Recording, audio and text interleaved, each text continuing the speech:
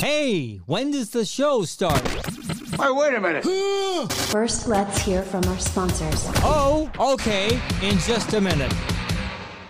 New year, new problems, possibly, unless you got Mad Dog Manny Aurora, the man, the myth, the legend. Aurora Law Firm, specializing in criminal law, pops by the BS twice a month. If you have any questions for him, you can always leave it either on our social media.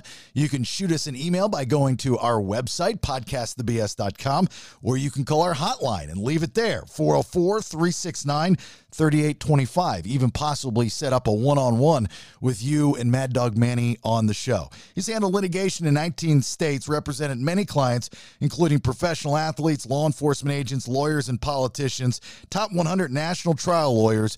He is the man. Mad Dog Manny Aurora. TheAuroraLawFirm.com.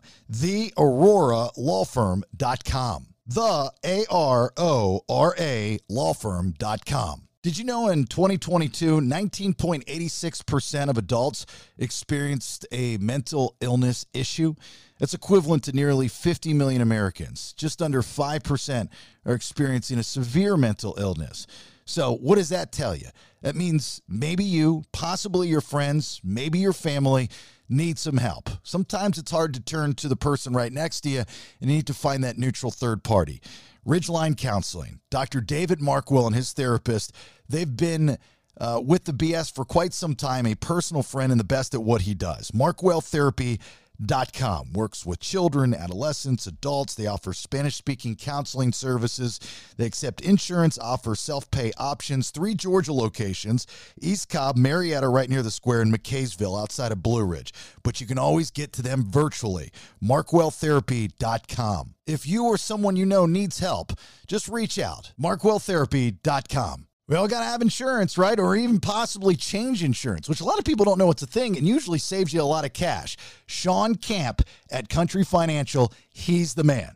Looking for a new car, you're going to need insurance. You want to get a hold of Sean Camp. A new boat, a new motorcycle, buying a house, all these different things. Sean Camp at Country Financial is going to help you with and walk you through. I wish that my mother would have talked to Sean Camp at Country Financial. She would have had comprehensive, and I wouldn't have had to buy her a new windshield.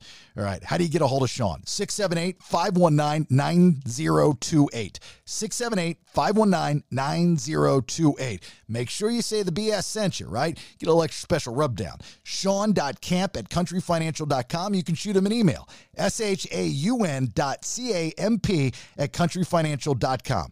The Camp Agency at Country Financial, it's your one-stop shop for all your insurable needs. It's time, ladies and gentlemen.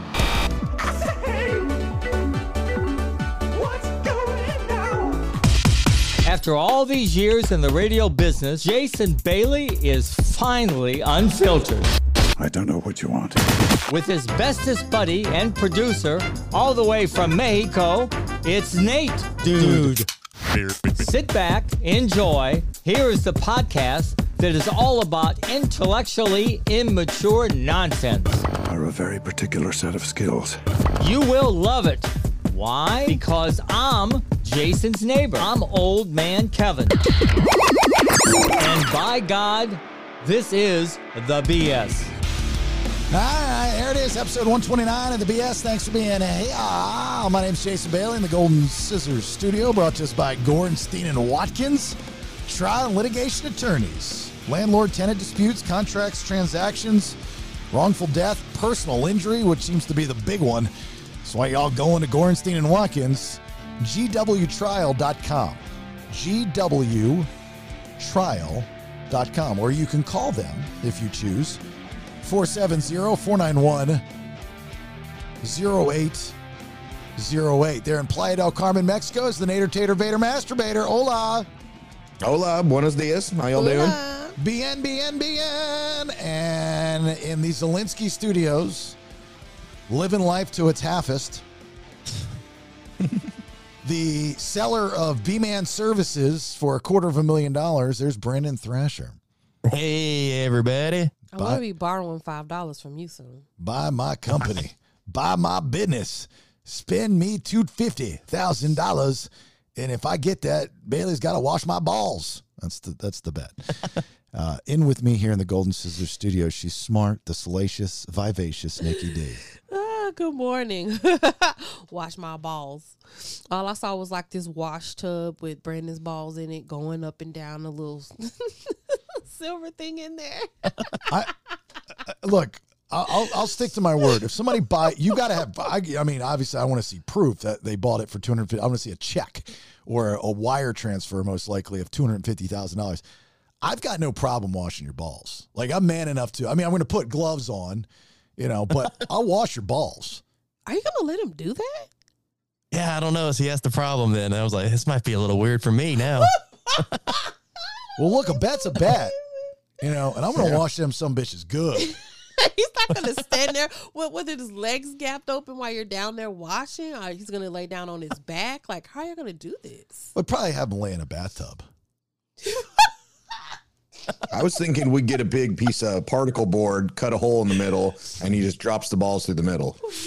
The glory like hole, a milking table. The glory hole of Brandon's balls. Well, if you don't feel comfortable, then I won't do it. But I just wanted to let you know. I want you to sell your company for $250,000, and I will. I mean, I'll put the latex gloves on because that's kind of a little homosexual if I'm touching your balls, but.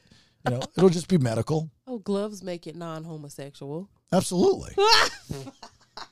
That one time that I was with that one guy in college, I wore a condom, so it was not homosexual. You are not a doctor. It doesn't matter if you put on gloves or not. I'm going to put a lab coat on, make sure. I'm not going to doctor it up. I'm going to one of those stethoscopes, whatever they're called. I'm just giving him a good washing and a good exam. That's all. No, I'm not weird going on here. If you want to bail out of the bet, just let me know. All right, well, I'll see if I can hold up my end first. All right. I mean, he didn't make it a bet, though. It was a statement, and now listeners have pushed you up to do it. Well, you don't have to push me twice. I mean, I'm in. That's what I'm saying. A bet's a bet. You don't have to push me twice. A bet's a bet. You don't bail out of a bet. You open your mouth and you make a bet. You damn well do it. It wasn't a bet, though. Brandon didn't agree to, I'll let you touch my balls. I think he did, actually. Did he not, Nate? Did he not agree on the bet? I think so. Yeah. I said, all right. If you bail out of the bet and don't let me touch your balls, I'm going to be really upset about this. That's weird. I'm not going to shower for like a week.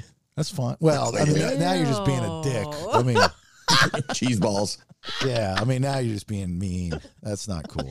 That's going to be so nasty. No.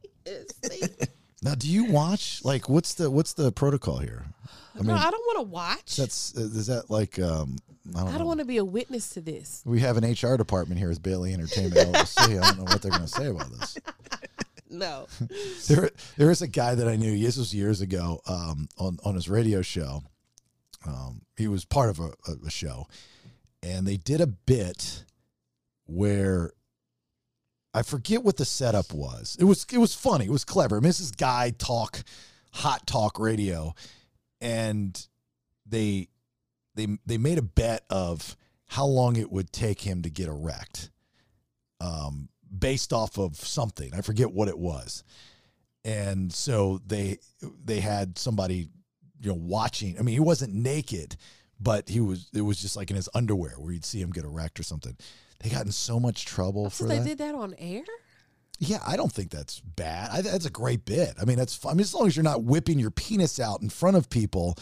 If a dude's in the room looking at you, I think that's funny. Even if it were theater of the mind, which in this case, I believe, I don't think it was. That's a hilarious bit. You just can't get away with that stuff anymore. Well, I guess I should take that back because I do know somebody in radio that showed his balls to people, so. Yeah, well, there was a guy in Orlando that got fired for, it was pre-Me Too, but it was the start of the movement. And that was his gimmick, was balls on your forehead. I mean, they had like shirts and everything, balls on your, that was his thing. He'd go out to events and take his balls out and put it on people's foreheads. Whoa. And that's too far. And that was his thing. That was his gimmick, though. It was funny, I guess. At the time, no, it wasn't. It was funny at the time. And then they against their well wishes, they were trying to grow this show, and they added a female. from our sister station. And everybody thought that she was legit and cool and kind of rolled with the punches. And then one night they went out and drank too much and she passed out. And he put his balls on her forehead and they took a picture and they got fired for it. Jeez. Mm-hmm. Yeah, they got fired for it. She got a promotion. They got fired. Dang. Yeah, that's how that was. Usually how that works. Keep so. your balls to yourself. Keep your balls. Keep your fucking balls out of my mouth. Well, one time there was a show that that nared their interns' balls. Oh wait, that was our show. Never mind. I was about to say, you mean our show? Did we really? Yeah, that was me. Yeah, remember I nared Gay Balls' balls, and then I threw the pubes at Steve. You don't remember that? In Atlanta, we did this. Yeah, Oh, gay yeah. balls. Yeah, it's on the- we did it's it on the in interwebs. studio. Was it funny? Yeah, I thought it was. Oh, good bit. I don't remember it at all. Yeah. don't Oh remember yeah. when Yeah, we because he was nared- hairy. Like his whole chest was hairy, and so then we put it on, and I had gloves, and I was down there, and he had to unzip his pants, and I'm in there in his bush. Yeah, I think It was- his mom it was was funny. pissed about that too, though. Which one of them don't like me? Gay balls or duct tape man? Duct tape man. Both of them. Oh, okay. Mom really hates you. Duct tape Yeah, man. the moms don't like you, but Gay Balls Balls didn't have liked anything you. against you. Yeah. Yeah, I liked Gay Balls. The But book, it's- the Yeah, book you could of do- Gay Balls bit was I love. Oh, it was Oh, so that was funny. funny. But you put so much pressure on him with that bit. I had to watch him cry so many mornings and like Really? give him pep talks. Oh yeah, your opinion mattered so much to him I wrote the damn thing. What kind of So- pressure was he under? I wrote it. because he couldn't always read it right. Remember, we're talking about gay balls. So when he God, I read forget. the lines, Could he not read? he was a little slow. That dude could be on the couch right now. And I don't mean this in a negative way because I do remember I liked him a lot. And I still like him, I guess. But You don't like even know who he is. he'd be on the couch. I'd be like, who are you? It's because he wouldn't read some of the lines the way you wrote them. So you'd be like, gay boss, I'm writing it for you. I'm doing everything. You just got to read it. Yeah. So he's sitting there. You'd be like, Nikki, help him. Oh, so yeah. he'd be I do sitting in there remember with that. me. Yeah. And I'd go over the lines and tell him how to read it, where to put the pauses and the inflections. And he'd be like, okay. That's how he wiped his face from crying. I'd be like, oh my God.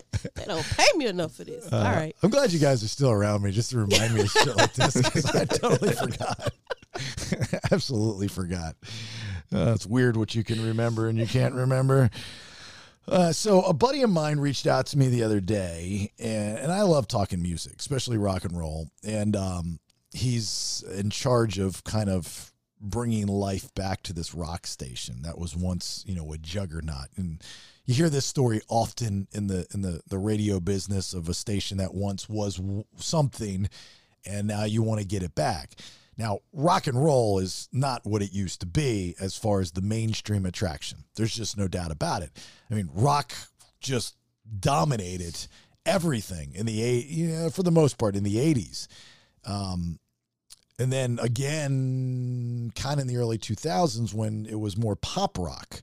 Now it's pop music, hip hop. That's what dominates. That's what the kids listen to. And you got to cater to the kids. I mean, you to the younger audience because the younger audience is going to dictate what is mainstream, not a 40-some-year-old guy, right? Right. Kids in high school, kids in college. That's why comedians, you'll see them. George Carlin did this. Dane Cook did this. Is they went to the colleges to reinvent themselves. Because those are the people that are making things mainstream, not people that have already lived through 5 cycles of mainstream, like myself. I couldn't sit here and tell you and try to make something cool and hip and mainstream because I'm done. I mean, I'm out of that. I can talk about whatever it is. I can tell stories of maybe similarities to what was once, but I'm not going to sit there and be a part of a trend that's new. Right. Just out there. It's just how things are. So anyway, so my buddy's got this. He's in charge of rebuilding this rock station, and also in the market there are different genres of rock stations. There's a classic rock station. There's like a classic hit station. There's an alt station, alt music, which I think those waters are very, very cloudy, very muddied. So like, what is rock? That's the question. So he asked me to go listen to the station. And then he asked my opinion, which, I love. Everybody's asking your opinion these days. You are the man. You know I like when somebody asks my opinion. I know. You know I like it. So I went and I listened to the station, and I was extremely impressed. Just you try to listen to it as a fan, right? Right. Like when you listen to a rock station and you're listening for the music, not the personality, and you're just you're listening for, is it a station that you could put on at a party and leave on the entire party? That's a good analogy. That's the barometer, right? Okay. That's where you're setting the bar is going. Like stations that are successful, and a lot of it's the science of radio, which a lot of people don't know, is how the ratings come in are calculated by time, the frequency on a quarter hour. So you have to have a full 5 minutes for every quarter hour, 0 to 15, 16 to 30, so on and so forth. So if you've got a station that's the at work listening station, can you imagine that for 10 hours, the radio station's playing on the speakers and you've got a meter that soaks up that 10 hours of listening? That's why those stations do so well. The classic hit stations are playing rock, easy listening rock, Journey, I don't know what all they play, Eagles, stuff like that, that is easy on the ears and familiar. And that's the key, to be familiar, having it on in the background at a party, gas station. I mean, like you go into any gas station, most likely you're going to hear like a classic hits station, right? Because it's easy on the ears. And there's very rarely are you going to focus on each song. You just kind of hear it playing. You just kind of hear it. You're not listening, you're hearing it. So in this case, the music is kind of all over the place, but in a good way, where there was active rock songs, which would be early 2000s, Disturbed, Shinedown, Linkin Park, Papa Roach, those types of things. Then there was a mixture of a lot of 90s, your Nirvanas, your Pearl Jams, your Rage Against the Machines. Then there was some 70s thrown in, Eagles, Jimi Hendrix, which I thought was interesting, and a couple other, like what I would call, oh, wow songs. Like, I didn't expect that. I didn't see that coming. Every radio station needs that. That's where I think the top 40 stations, even though most of the time they all do very well, they don't throw the oh, wow factor in. They really don't. The oh, wow factor would be, unless they make a segment out of it, Flashback Fridays, 1989, number one, top of the hit charts. Here's Michael Jackson in Bad. And that instead of just playing it in rotation. Yep. When that dude on the skateboard became a viral sensation, for the cranberry drink, and also he had what was the band? Fleetwood Mac. Fleetwood Mac, right? Which years ago was a pop band, even though I would consider a rock band, but not with how people define rock today. But they're still iconic and they're easy to listen to. It's great music and you know what it is. It's familiar. So he becomes viral with Fleetwood Mac.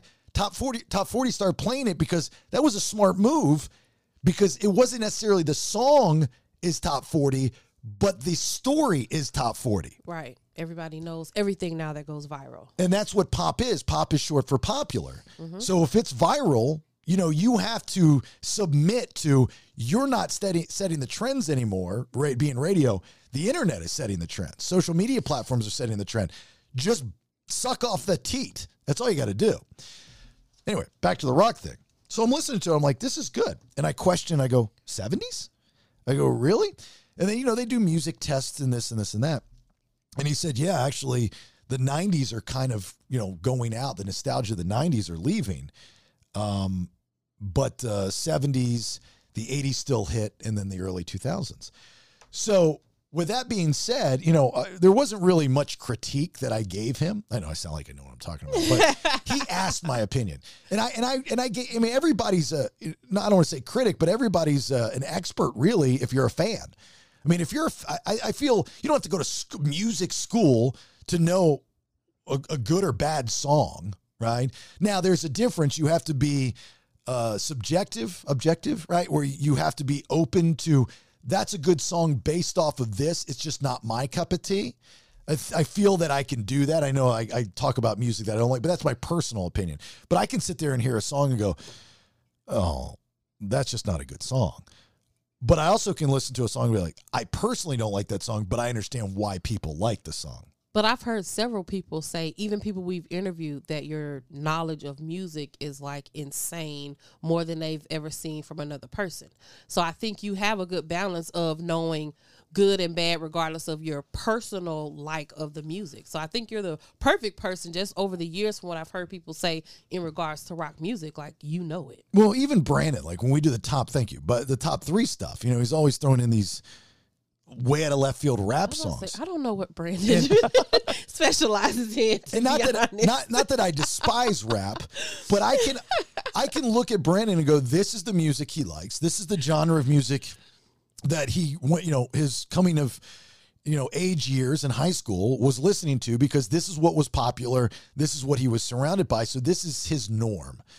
And I can appreciate that. Now, then I break it down and be like, this song sucks. Like, I mean, there's just nothing. That's not even my opinion. It just sucks. But then I can say, I don't like this song, but I understand why people like the song. There's a difference. Yeah. And I feel like I'm good at that. So when it comes to rock, even if you, I mean, none of you guys are all in the rock genre, but like, what should a rock station sound like? I mean, we worked at one for a very long time, and unfortunately, that's not how a rock station should sound. There were a lot of things, in my opinion, wrong with that station, and I voiced them. They fell on deaf ears because I've been a part of successful rock stations, and I've seen what very talented and creative people do to make those stations successful. Unfortunately, our last stop, they had hearing aids and the batteries were out, you know. So what would you say, Nikki? I mean, and you don't know shit about rock and roll. And you work in the rock business, which is crazy to me. I don't know how you survive this. But you have to have an appreciation of the music and be able to listen to the radio station. I've learned a lot of rock music since I've been working there. And when I changed positions to where now I was kind of on the boards and hearing the songs, I thought it sounded like a rock station. Yeah. But that's your only frame of reference. Yeah. It is. Just because you play rock music in the rock genre doesn't mean you're a rock station. There were a lot of songs I liked, though, that I didn't know, I never heard of. So, I mean. Like what? I mean, I can't tell you the artist, but you can tell me anything. I'm here for you.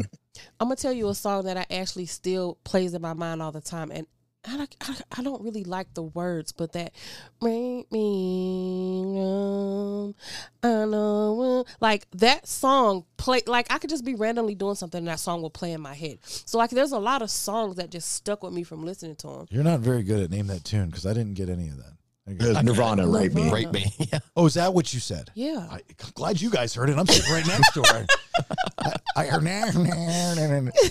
Well, you know, it's not about being. It's yeah, I know, okay. But I just don't like to say the title of the song. But that particular song, I never heard it before in my life. But it's a song that even right now, I don't play it in my car, but it plays in my head. Well, and that's the whole point. I mean, if you know the story behind that song in particular, what you just said in the year 2023 is what Kurt Cobain wanted to happen back in the early 90s when the record company said, you're not putting that on this album, and we're not releasing this to radio. And he goes, yes, we are, and yes, you are, because this song will get people's attention. And, He's right. And he goes, and if you listen to it, and you listen to the lyrics, you'll understand it doesn't mean what you think it means, why it's such a great song. Mm-hmm. So he forced their hand. I think there was some more to do with that. They did it, and years later, out of every Nirvana song that you've ever heard, that one stands out. That one stands out. That's the one that I know and just randomly plays in my head. Yeah. Okay. So you think that a rock station should just play Rape Me? No, I don't think they should just play that. WRPE.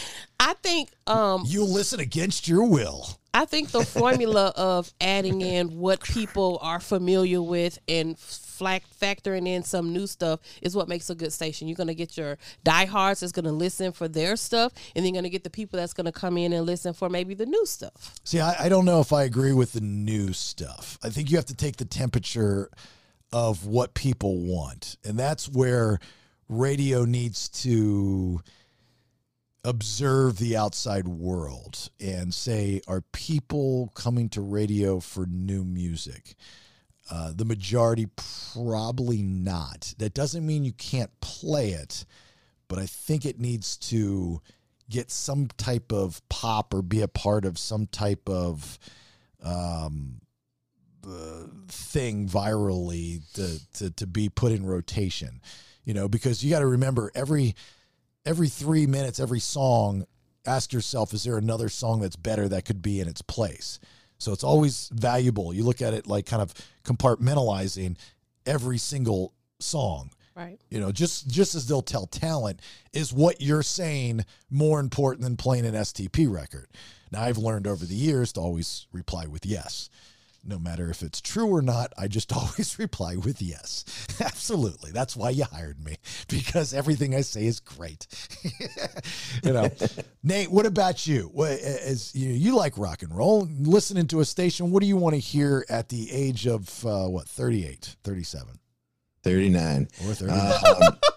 You don't look a day over 38. Thank you. I appreciate it. I don't know. It's hard because I think what Froze. Oh God, look at that. Freeze frame. That's such a good pose too. Oh my God. the other. Oh my God. Oh my God. Hold on. There's a lot of.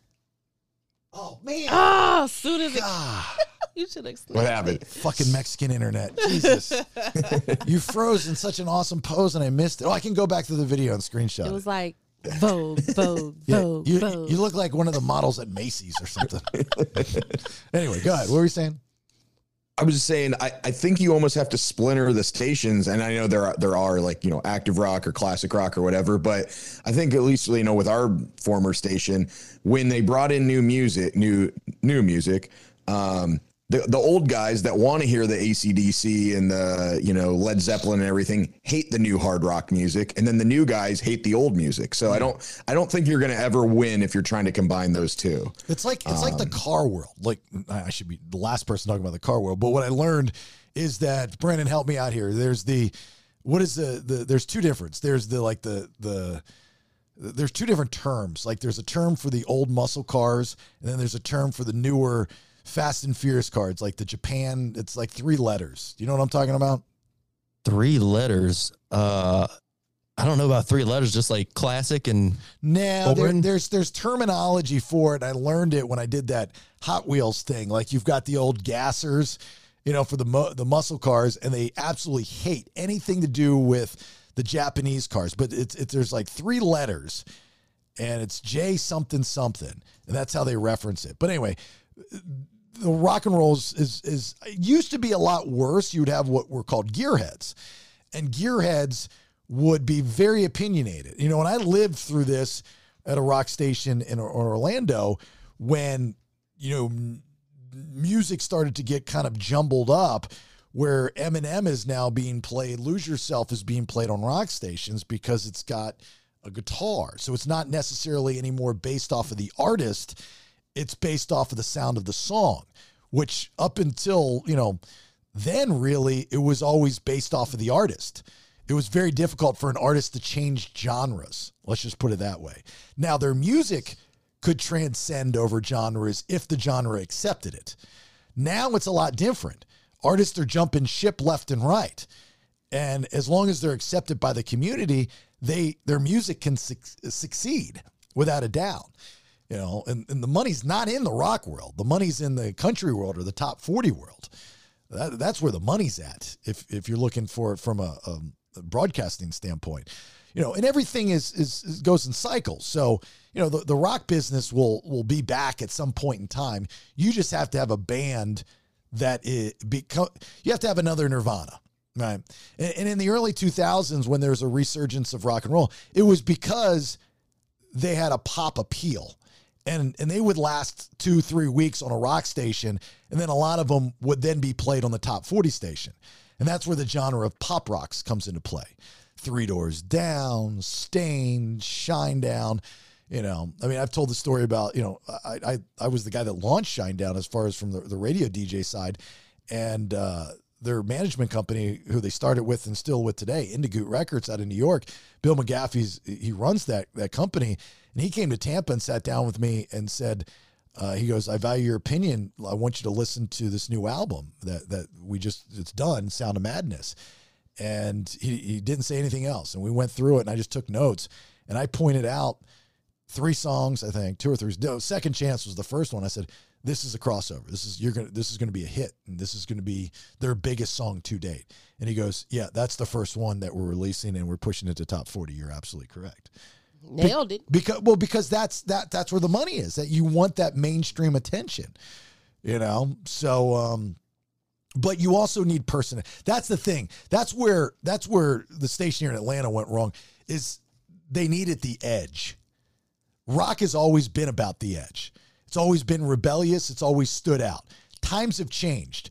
You have to find out what edge is nowadays, and you know, everybody's going to have a different opinion on that, me especially, but that's what makes rock stations. Well, what do you think edge is? Honesty. Very simple. That's all it is. It's being honest.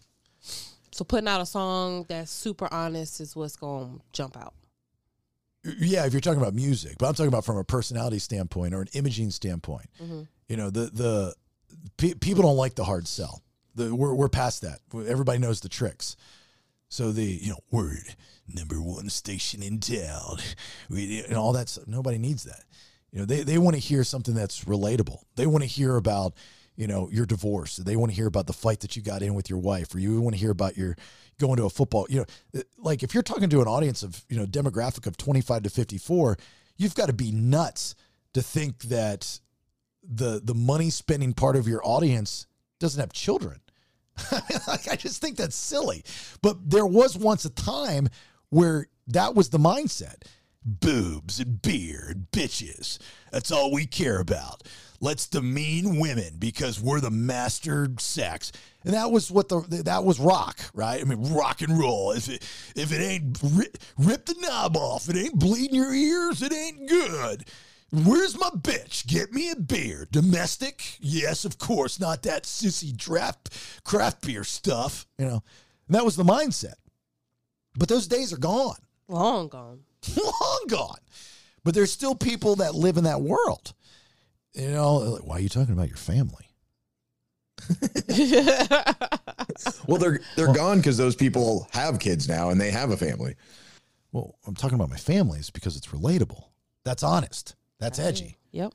You know, edgy's not, watch me suck the nipples right off this whore. That's not edgy. That's silly. That's stupid. You know? And trust me, I used to do that kind of radio. I did wet burqa contests. You know, I did bits called Muff Madden. I mean, I did some. Muff Madden.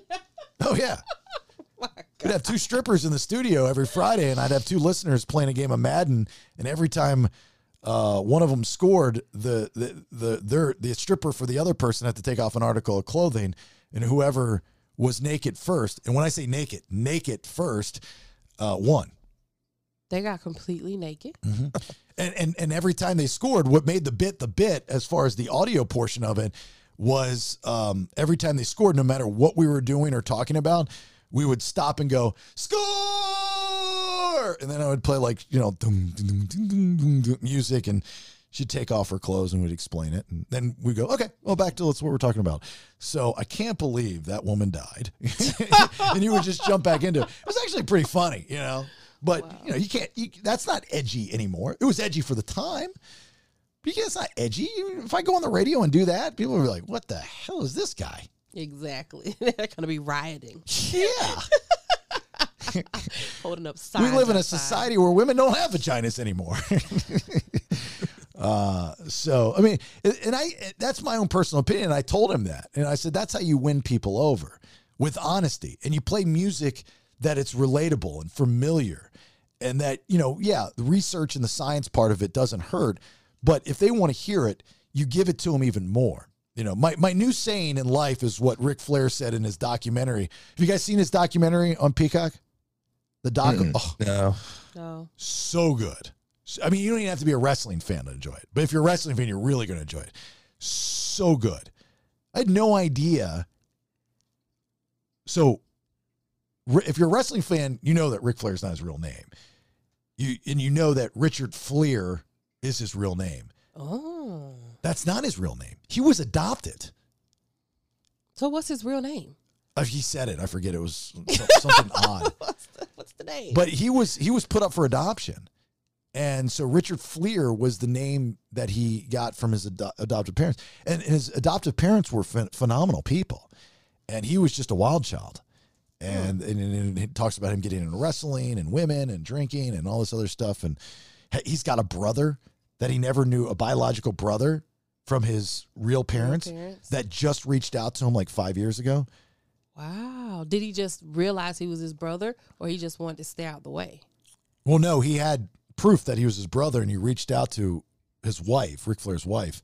And Ric Flair says on camera, because the documentarian, who's a very popular documentarian, says, "So are you going to meet him?" He goes, "No." Because I've got too many, he's like, I'm 70 whatever years old. I've got too many things to worry about. And let's be honest, he's probably just reaching out because I'm Ric Flair. Dang. I was like, that's awesome. You know who you are. What's that? Fred Phillips. Fred Phillips is Ric Flair's real name, biological birth name. Fred Phillips. Isn't that the name of the guy from the church? Fred Phelps. Yeah, that's what it is. That hates the gays? Yeah, thank God it's not Fred Phelps. Jesus, Mary Jones. So anyway, that's why I told him. I said, music sounds good, and, you just have to add an edge. And he says, well, what do you mean? What kind of edge? And I explained it. I said, just be honest, especially with the imaging, and the personalities. Personalities have to be honest. If you got people that are trying too hard or think that they're better than their audience, and, like that was a thing at one point in radio where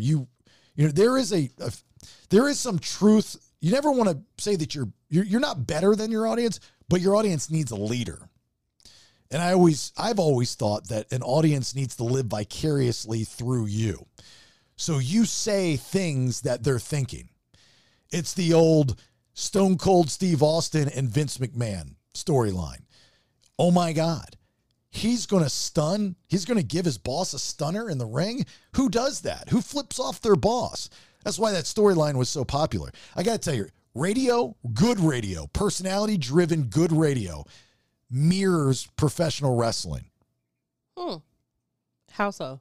Storylines. Okay.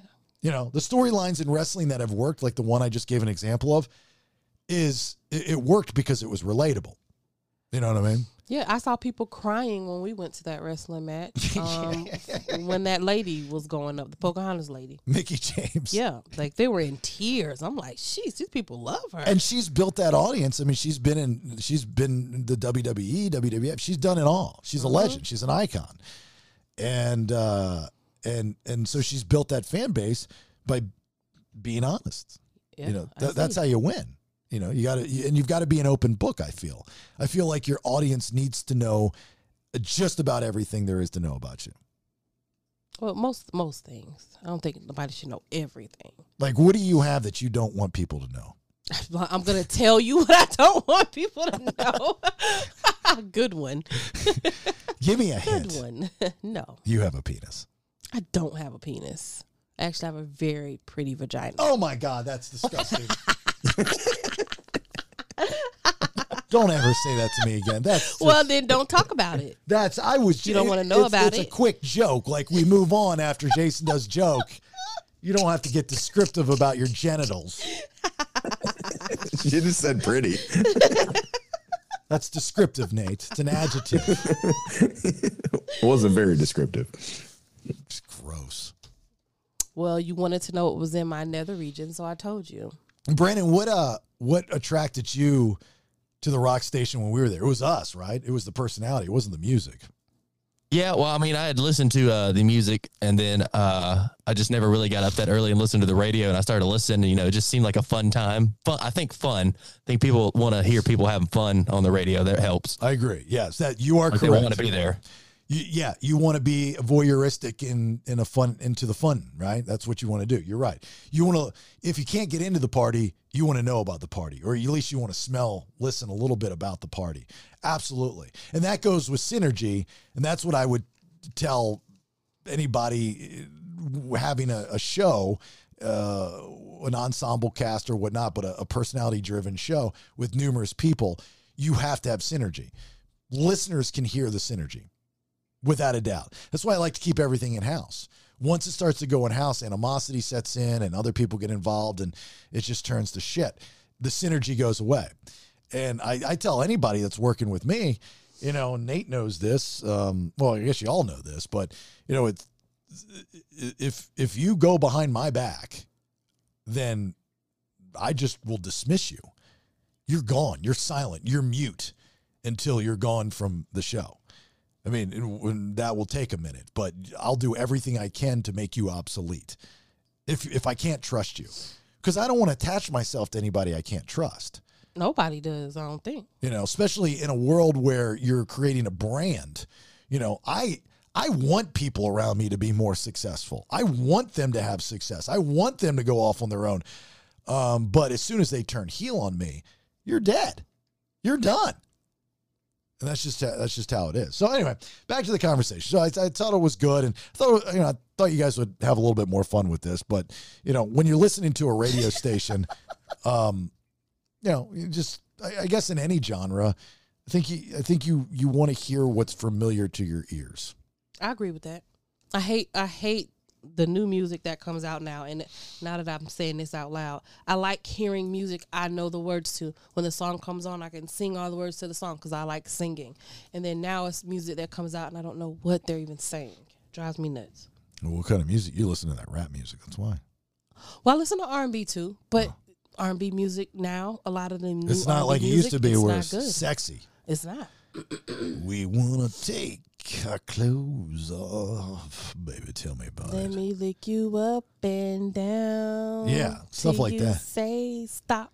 Freak me, baby. Freak me, baby. That was good R&B. What's the Black Street? What's that? How's that go? Before I let go. Before No, not that one. Oh, No Diggity? Yeah, No Diggity, No Doubt. Mm. That's the one they do on Pitch Perfect. Anna Kendrick does. Oh, that's why you know it. Yeah. Well, no. I actually had that album. You had Black Street? Sure. Yeah. Okay. Dude, you don't know about Mint Condition. I had Mint Condition. I definitely know about Mint Condition. Do you really? You know about really Jade? do.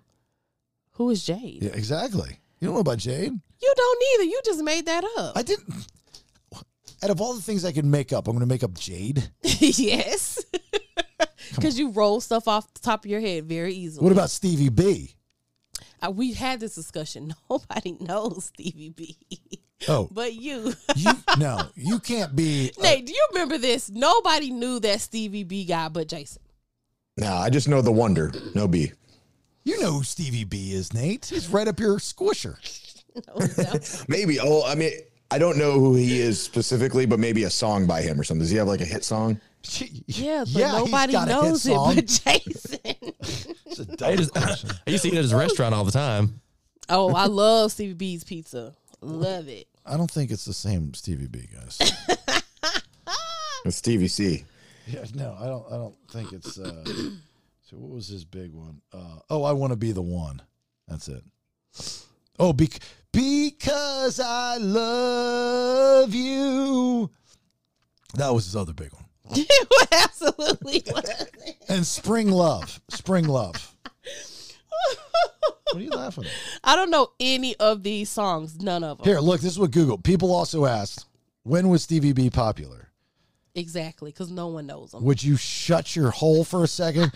In 1989, he had his first top 40 hit with I Want to Be the One, In My Eyes, and Love Me for Life. With his 1990 album, Love and Emotion, he reached the height of his success with the accompanying single, Because I Love You, enjoying 4 weeks, not 3, not 2, 4 weeks at number 1 on the U.S. Billboard Hot 100 in December 1990. So don't tell me nobody knows who he is. What does Stevie B do now? He owns a pizza place in Atlanta. No, I'm just kidding. Where does Stevie B live now? He called himself a loyal, loving father. He lives in Las Vegas. Look at that.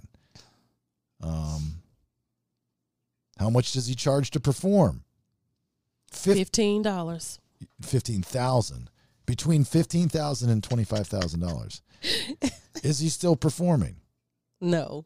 There's Ticketmaster. Nobody Stevie knows B him. tickets, concert tour. Look at this. Hold on.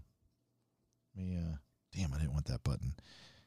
Let's see here. When's his next concert date? He's still on tour. He looks good. He'll be in Coral Gables, Florida on March 11th at the Watsco Center at the University of Miami. He'll be in Palm Desert, California at the Crisco Arena at Greater Palm Springs. He's going to be at the YouTube Theater. That sounds big. March 25th in Inglewood, California. I mean, he's still a thing, guys. Thank God. Don't thank God. Nobody knows him, Brandon. Well, you would like him just because you're not familiar. I mean, let's be honest. You're not really the all-knowing music person. So, like, why don't you familiarize yourself? You talk about how you love R&B. He's like the godfather of R&B. I listened to his music the last time you brought him Of up. the 80s, by the way. What's that? I listened to his music the last time you brought him up because I was determined to know a song because I'm really good with my old school music.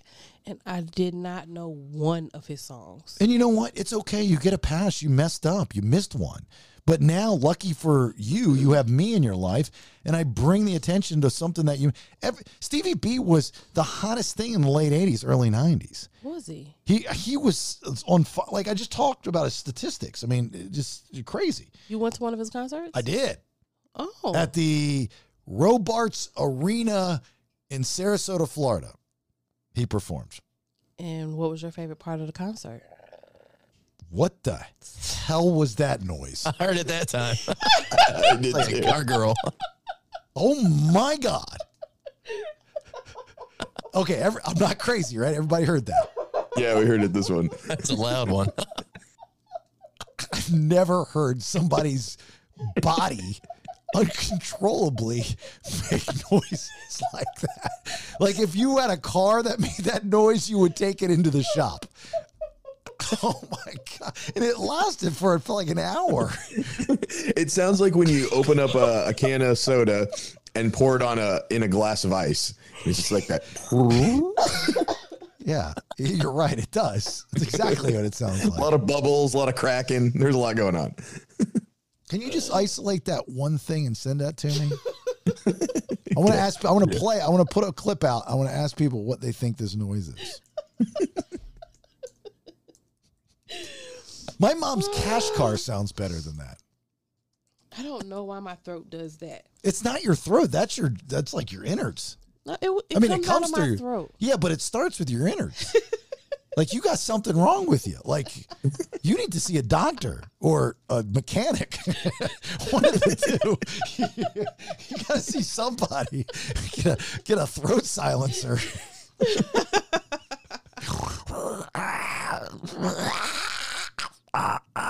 She just keeps talking. Like it's no big deal. If I keep talking, maybe they won't notice that I made that. That's exactly what I was thinking. I was like, oh my God. I hope he didn't hear it because he's about to make a big deal about it. Can you imagine being out like an important dinner, like with her or on a date with her, and damn Dragonfire shows up? And they're like, Well, both of you guys, we should change our podcast to Acid Reflux. but I don't make uncontrollable noises. No, you like silence it. You're good at silencing. You just Yeah, I'll do like a swallow, like that. You need to change your diet. What are you eating that makes that noise? I don't know. I don't think it has anything to do with what I eat. I think what it is you're not maybe you're not eating it something that little dragon that's inside your belly is hungry and it's shooting fire and you need to eat more of that to feed him. Just dragon fruit maybe. I don't know. I don't know what they eat. Because there is another thing in you. There's an alien in you. You might be an alien.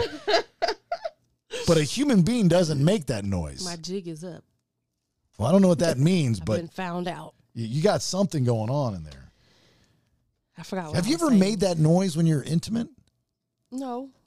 It only happens when I'm up and talking and stuff. All right. Not Maybe all the time. Should just keep that to a sometimes. minimum. It doesn't happen all the time. It happens a long time on this show. It does. This is the first time. They thought I was crazy all these times. This is the first time they heard it. She see Nate's face.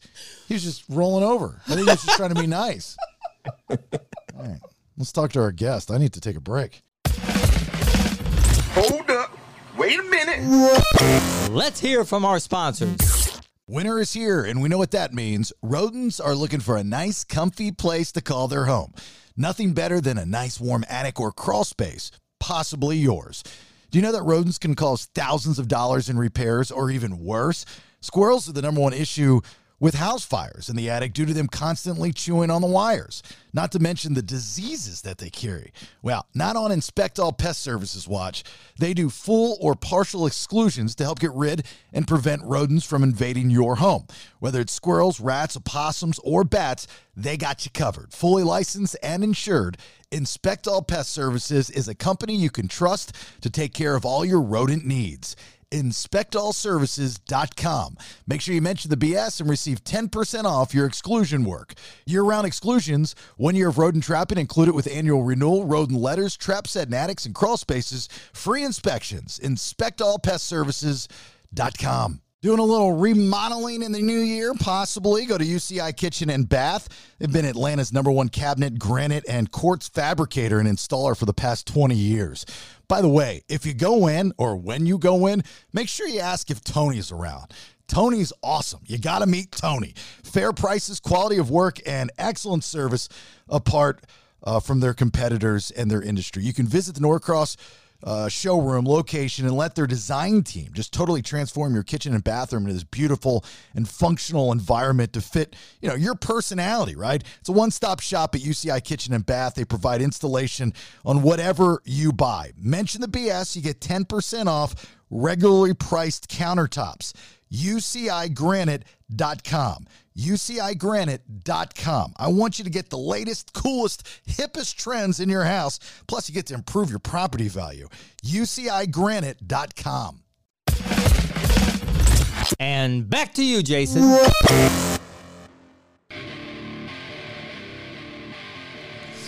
Oh, boy. Oh, boy. I see things on the screen, and I don't know if they're good or not. But we have our friend Julia Phares back on with the results of my brain. She is the owner of Neurotherapy Centers of America, Neurotherapy Centers USA with an S, USA.com, centersusa.com. Just want to make that very, very clear. How are you, Julia? Good. How are you? Good.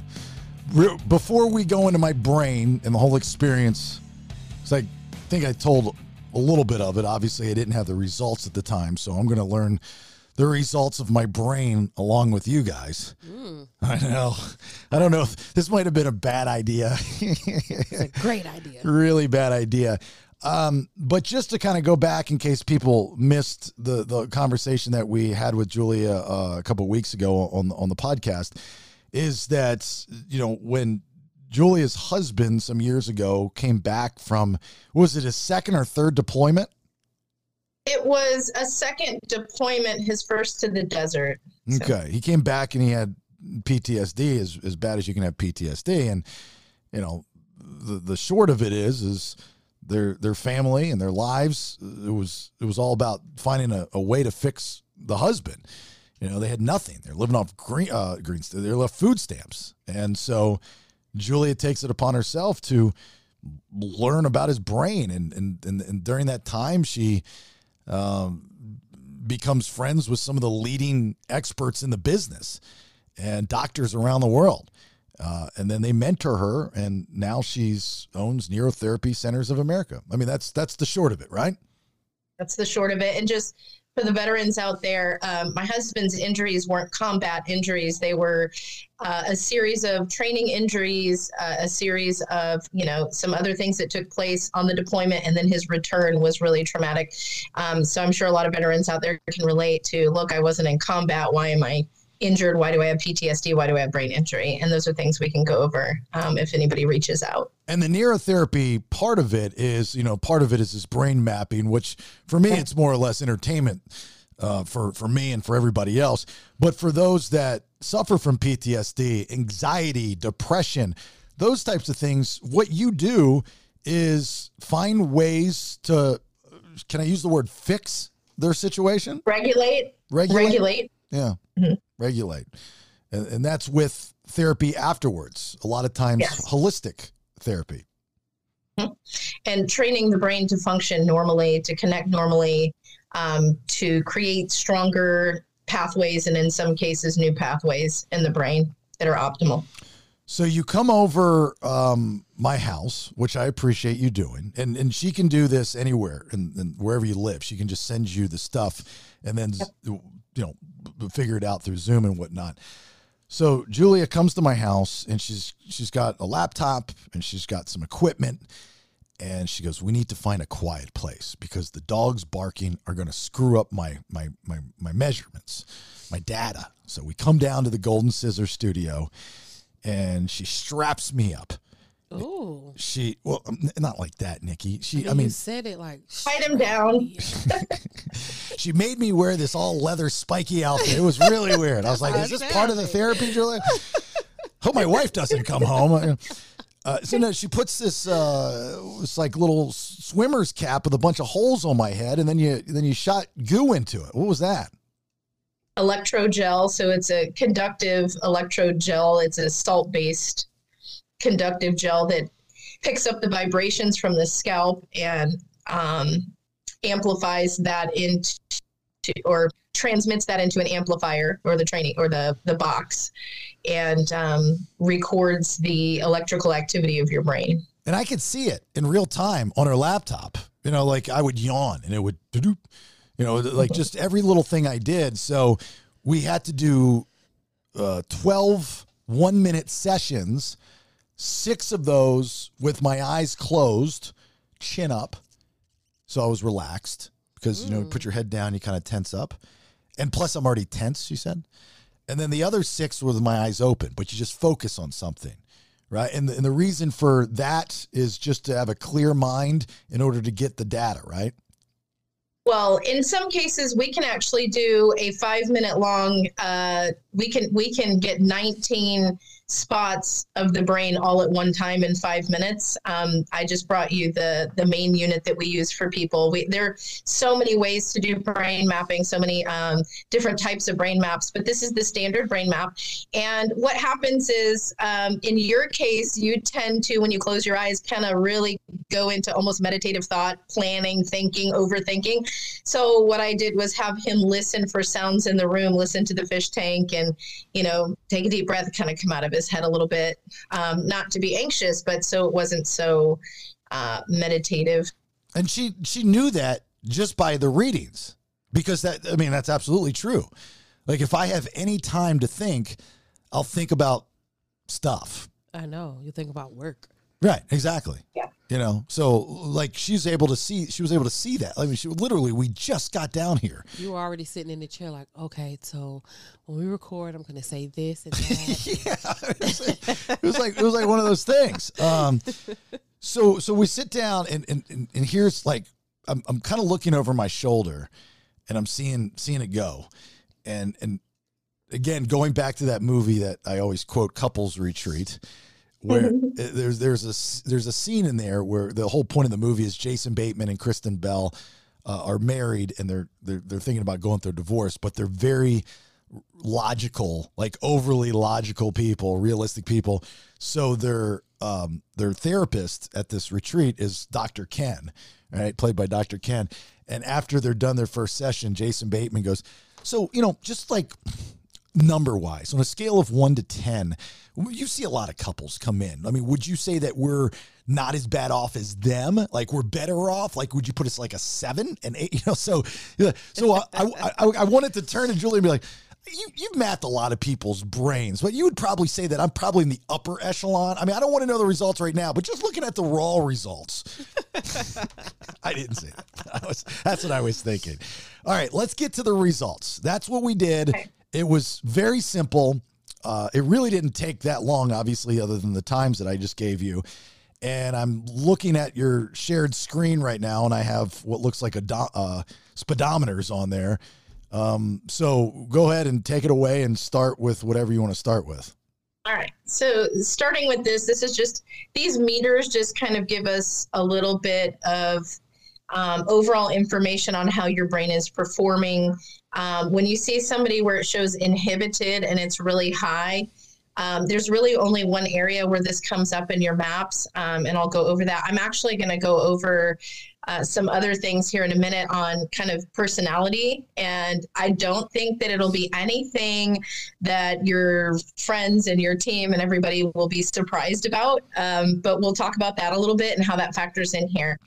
So in this case, it shows rumination and self-deprecation. The self-deprecation part comes up really high. You have that moderate for yourself. So these are your answers here. And this is the EEG finding. And we look for consistencies between how you rate yourself or what you see as an issue and what the EEG tells us. So rumination. So again, you go into your mind and you can get stuck in a loop on thinking over and over on something. It needs to be resolved. And if it's not resolved, it doesn't go anywhere. It stays in that loop. Self-deprecation, probably you use that as a positive thing in your career. But you can be hard on yourself and maybe try to beat people to the punch on things that you perceive they're perceiving about you. I mean, everything you've said so far is 100% inaccurate. I mean, it's 100% just everybody accurate. Give me a thumbs up in the background when I'm nailing it. Okay. Thank you. So, and we'll go over something that you guys will probably find very interesting, on why he doesn't necessarily see all these things, but you do. The local psychogenic, by the way, I hate to puff him up so much, but this is one of the cleanest maps that I've ever seen. I'm going to be honest. Damn and right. I told him that at the time. Damn right. It is a very functional brain map. And a lot of the issues are more social issues versus brain issues. So this is a very functional brain. And I'll get into where, if I was going to train this brain, what we would focus on. Okay. Local psychogenic, it's kind of looking for genetic markers. I've only seen this actually come up one time. I've had one person that came up with like a schizophrenia or something indicator, which it didn't show up and say schizophrenia, but nevertheless, I've only had one person come up. It's looking for more of genetic indicators, which there are none. So good to go. Hold on for a second. Can you go back to that? Why is the hypervigilant red? That you marked that. So hypervigilance is a question that came up that you answered. You are hyper aware of everything going on around you at all times. Oh, that's true. Oh, also I should add the other part of this is not just the physical test, but there's a questionnaire that you have to fill out. Okay. That goes along with it. So I forgot. And we're going to go over those here, and we're going to talk about those. Okay, go ahead. Sorry, I didn't mean to cut you off. Go ahead. All right. So this gives me an idea of how your brain is processing, communicating, and functioning. Very, very strong brain. However, attention comes up, which this is where we kind of had an interaction, and it was great that your wife was there because you said, no, I have no problems with attention. And she said, this is not true. He has problems with attention. So what happens, especially, so men and women tend to differ in this. Men that are really, really functional and highly driven tend to, let's say we have plates full and we're young people and our plate is full. We're just managing everything. Everything's great. And in a relationship, men will tend to kick things off of their plate. So everything still seems so functional, but they're not doing as many things as they were before. And the woman is over here like piling the things he's kicking off onto the plate, whether it's social, emotional, relationship, duties, things that are going on. So he'll take on the things he can manage very, very well and kind of eliminate those things that maybe he doesn't do well, which is functional for him. So the attention seems to be okay. The other thing is that attention issues can be hyper attention. So he may get, zoned in or honed in on one thing and hyper focus, and kind of the other things don't go. So he says, no, I don't see this. His wife says, I definitely see this. And that goes into one of the other findings that we have, and we'll talk about that in a minute, why he feels this way and it's observed differently from the outside. Well, after it was talked about and explained to me, I said, yeah, I get that. She's right. There's like, I have a short attention span when it comes to people, like just sitting there in the small talk and, you know, talking about stuff too much. Like I tell my wife that all the time. Like she'll be in a phone call, this real estate world that she's in, and they're just talking in circles about nothing. And I'm like, and the whole phone conversation is just about a yes or no answer. But they're sitting there talking, repeating the same thing over and over again, just different ways. It doesn't make any sense to me. He could have done 10 million other things other than doing that. You know, but I guess that's how the world is. I'm just not. He starts hearing Charlie Brown's mom at some point. Yeah. So nevertheless, his brain processing is pretty strong. You've got some moderate things here. Motivation in comparison to other people is probably very, very high. We're a very low motivated society. So he is probably on the high end of that. But for himself, this shows low motivation. Okay. Let's see. This I don't pay attention to because nobody's ever had green on that. I don't even know what that means. We don't care.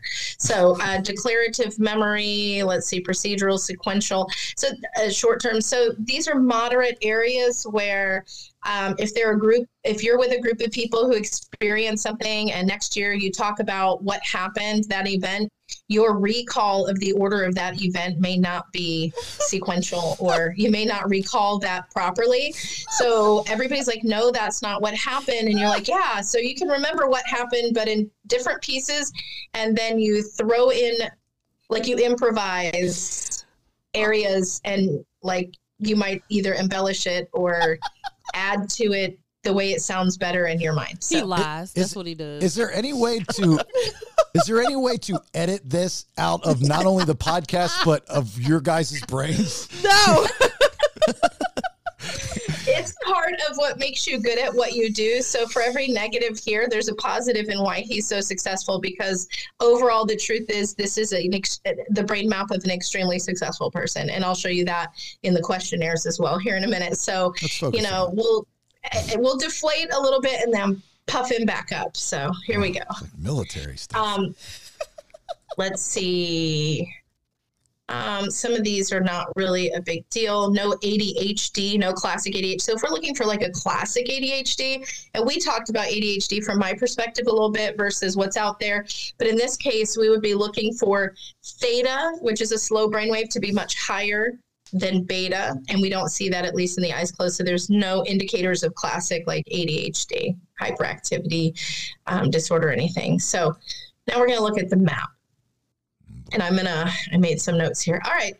So this is kind of what I would consider a cooler map. It's, you know, I would think that at one time it was probably not, you know, blue in these areas. This is, you know, with time, aging, stress, things like that. I know he has, he's someone with a lot of irons in the fire. Okay. So when you're looking at the low theta here, do you see this blue? This indicates low presence of this brain wave in comparison to what it should be, and is an indicator of diminished emotional awareness, which is one of the reasons that you know, you guys will see something that maybe he doesn't see. So it's self-emotional awareness and the emotional awareness of others as well, which goes into another part that we'll talk about. So, again, once explained to him, he can see it, but he's not really going to spend a lot of time on the connection of that emotion. He's like, okay, I get it. Thanks. That's good. Got it. Okay. Bye-bye. And that's how he'll handle that. It does indicate a little bit of social distress. So a lot of decision-making, a lot of things on his plate, a lot of people to appease in a certain moment can cause this to happen as well. All right, this alpha, and I'm going to show you the eyes open map. This alpha is really intense. So him being an alpha brain or an alpha male is probably no surprise to anyone. He kind of will barrel through things without, you know, considering how it affects other people in the immediate until they come back or push back, and then he'll listen. Right. So that's what that might look like in in real life with Jason. This is crazy that, I mean, I also think it's very important to tell the audience is I don't know Julia like well at all. Like, I mean, we met at the Christmas party at DDP's Diamond Dallas Page's house. We had a nice conversation, but unless she's a psychic, you know, or a spy, like all these things. I mean, yes, I agree with, I mean, it's just nuts how this test is doing this. I'm looking at everybody's faces and you guys are like, yep, not telling us anything we didn't know. Yep. Right. I figured that. This high alpha also represents something called perseverance, and perseverance is a really positive thing. And I'll explain what the negatives can look like. So the positive part is if you get your mind set on something, you are not letting go. You are going to stay with it until it succeeds. The negative part of that would be an example of doing CPR on someone when they are clearly gone. And you are not going to stop CPR. So you can have things like that in your life, whether it's relationships, projects, jobs. You may have experienced that in the past and learned from it, but your tendency is to grab a hold of it and not let that go. So that's true. So yeah, so it's typically a positive thing for a business person who's, you know, not going to quit. And that negative part is that it, you know, it can exhaust you and be detrimental in some ways. Is that also like holding grudges too? Yeah. Not letting go for sure. And that's also part of that rumination is until you feel something is resolved, it's in that loop in your brain. So it just loops. I don't hold grudges just to feel angry. And I hate saying holding grudges because I know it's very cliche.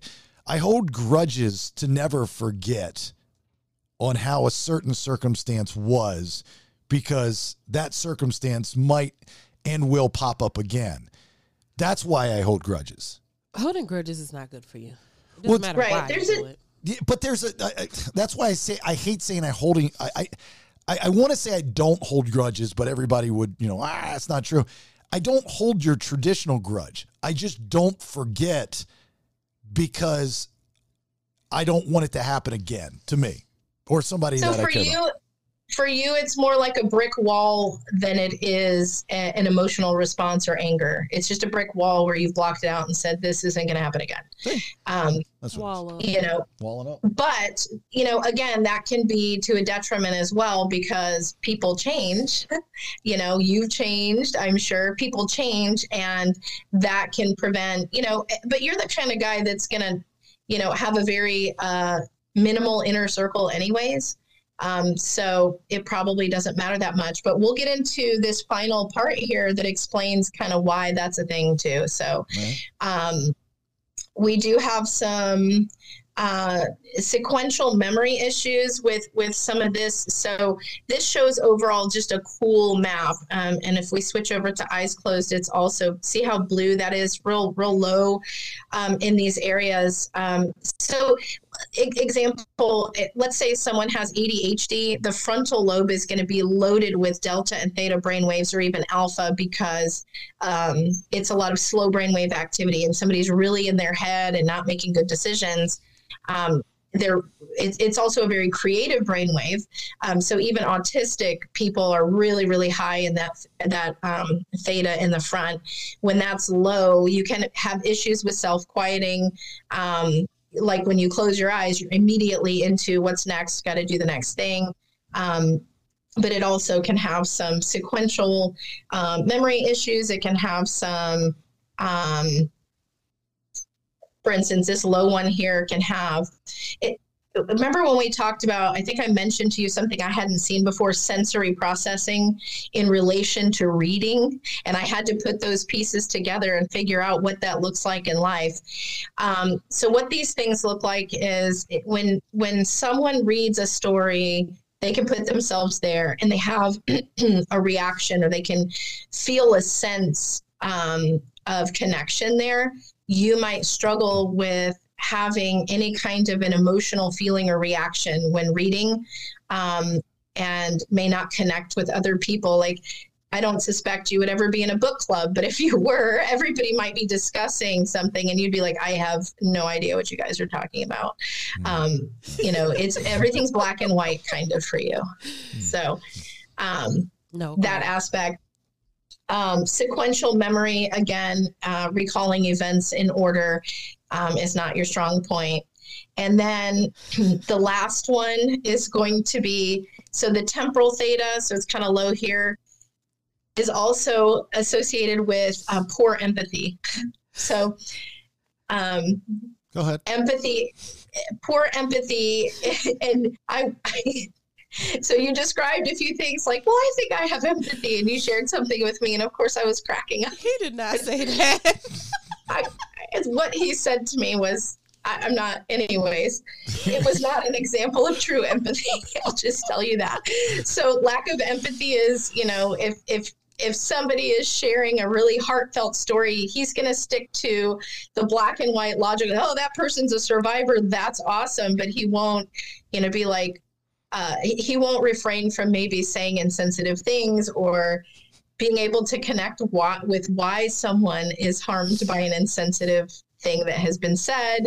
He just doesn't connect with other people's emotional, responses.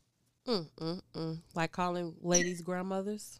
Yeah. Well, The example I gave was a little different, but yeah. It was. The example was truly something that people should have empathy for, but the way he felt it was not a true example of empathy. It was a recognition and acknowledgement of the person's condition. And there was probably a word or two I should have refrained from using. Okay. Yeah. Makes sense. Mm-hmm. Mm-hmm. I laughed anyways, so maybe we're all going to hell. I don't know.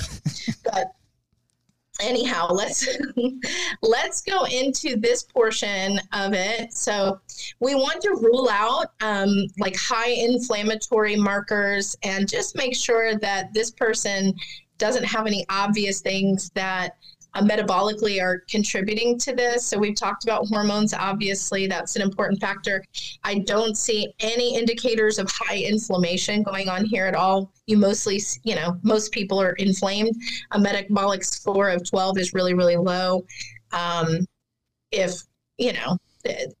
We can rule that out as a factor in the attentional problems or anything like that. One of the things that we talked about is the testosterone maintenance. And you found with your husband, he had an extremely low T level.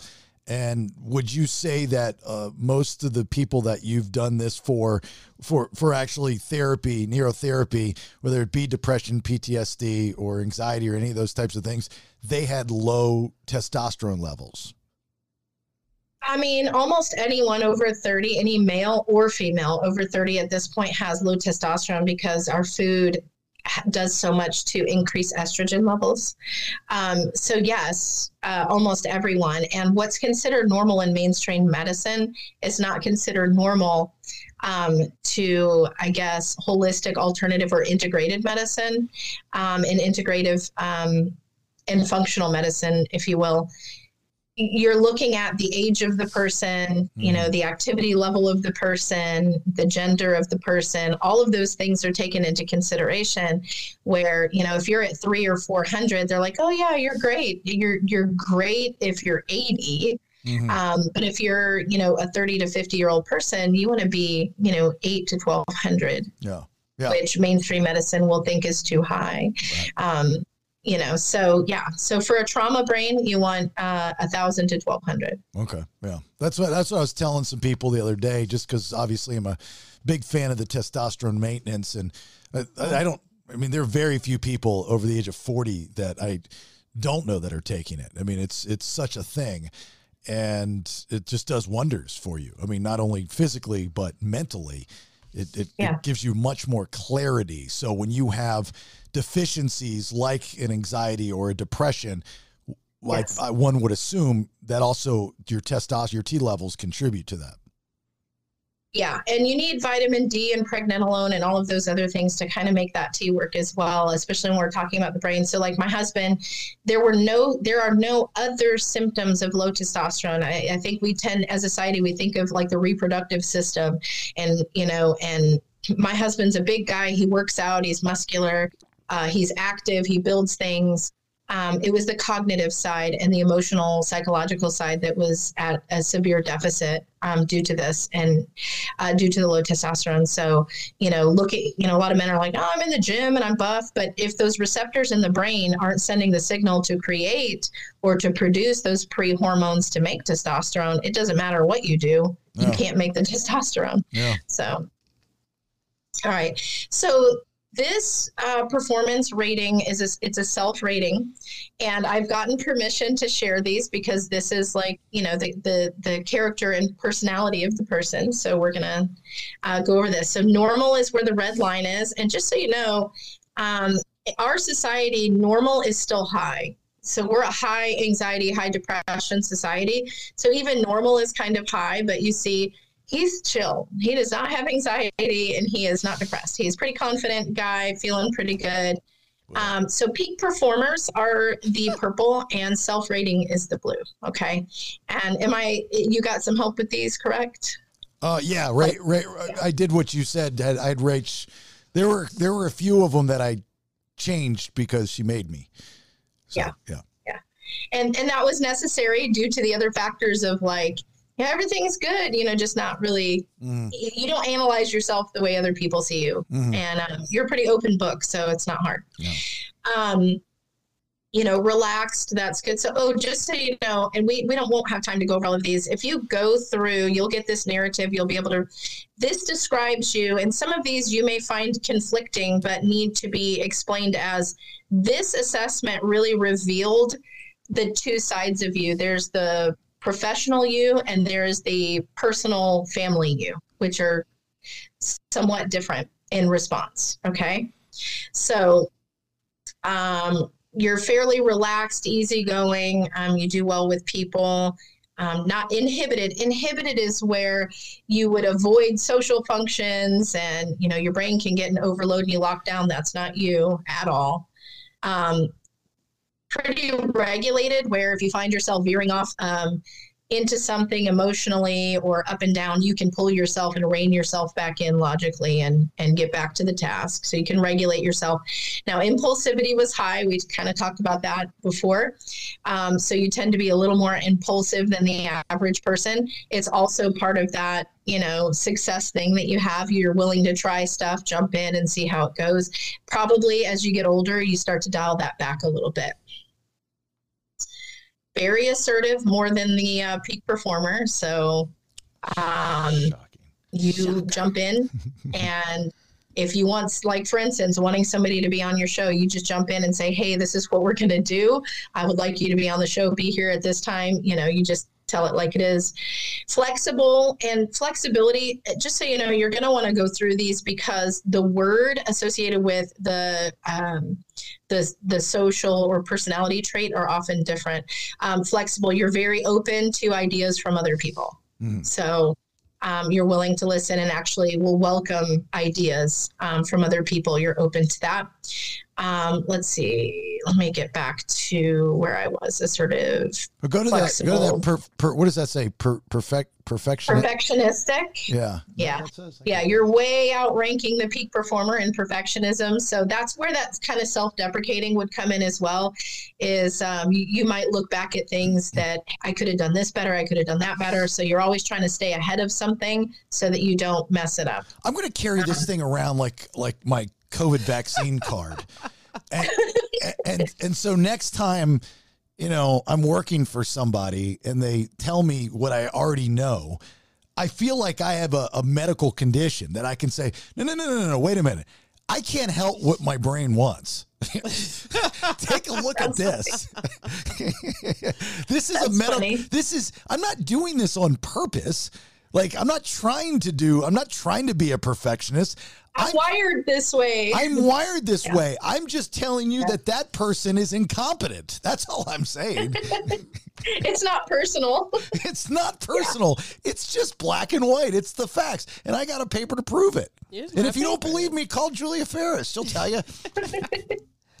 It does help. I know I do this with families with kids, and I'm able to help parents understand, like, your kid isn't just, doing things to annoy you. Well, they are. all kids are doing things to annoy you. Let me take that back. But some of the things that they're, getting upset about are, they're wired that way. So we've got to, pad that a little bit. Cooperative just means that you're a team player. You enjoy working with other people on projects and you do well with that. Competitive. So this could get you in trouble. So I don't play any games at all. I don't do cards. I don't know any of that because I'm the least competitive. I'm like, you know what? I'd rather cut off my leg than put the effort into competing with you. That's my personality. You are the opposite. You're like, give me your leg, your arm, everything. I'm going to win this. So this is very, bulldozer. Independence. So here's a funny one. So this is where there's two U's. So independence and dependence. You come both up as independent. Okay. And I'm going to read that to you. You tend to keep to yourself and focus on getting things done. So you can work fine by yourself. You can nail it, get it done. You're good on your own. And you're very efficient. However, it says you're not concerned about how others see you until it's people that really, really matter to you. So people that you are very close to that matter to your life, there's a high emphasis on what they think or how they perceive you in what you're doing and how they think that will go. So now these are the two parts of you. So that's a very unique duality that you have. That okay. Is interesting. Does that make sense to you? Highly independent in your projects. You can do things, get things done. You're great. You don't need input unless it bothers people that you care about that are really close to you. And then all of a sudden what they think can concern you and derail you a little bit. So that's what yes, what you're saying is absolutely true. There's a couple things that you've said in the last couple minutes that I can hear these brains, these hamsters moving. And I think that it's, like there is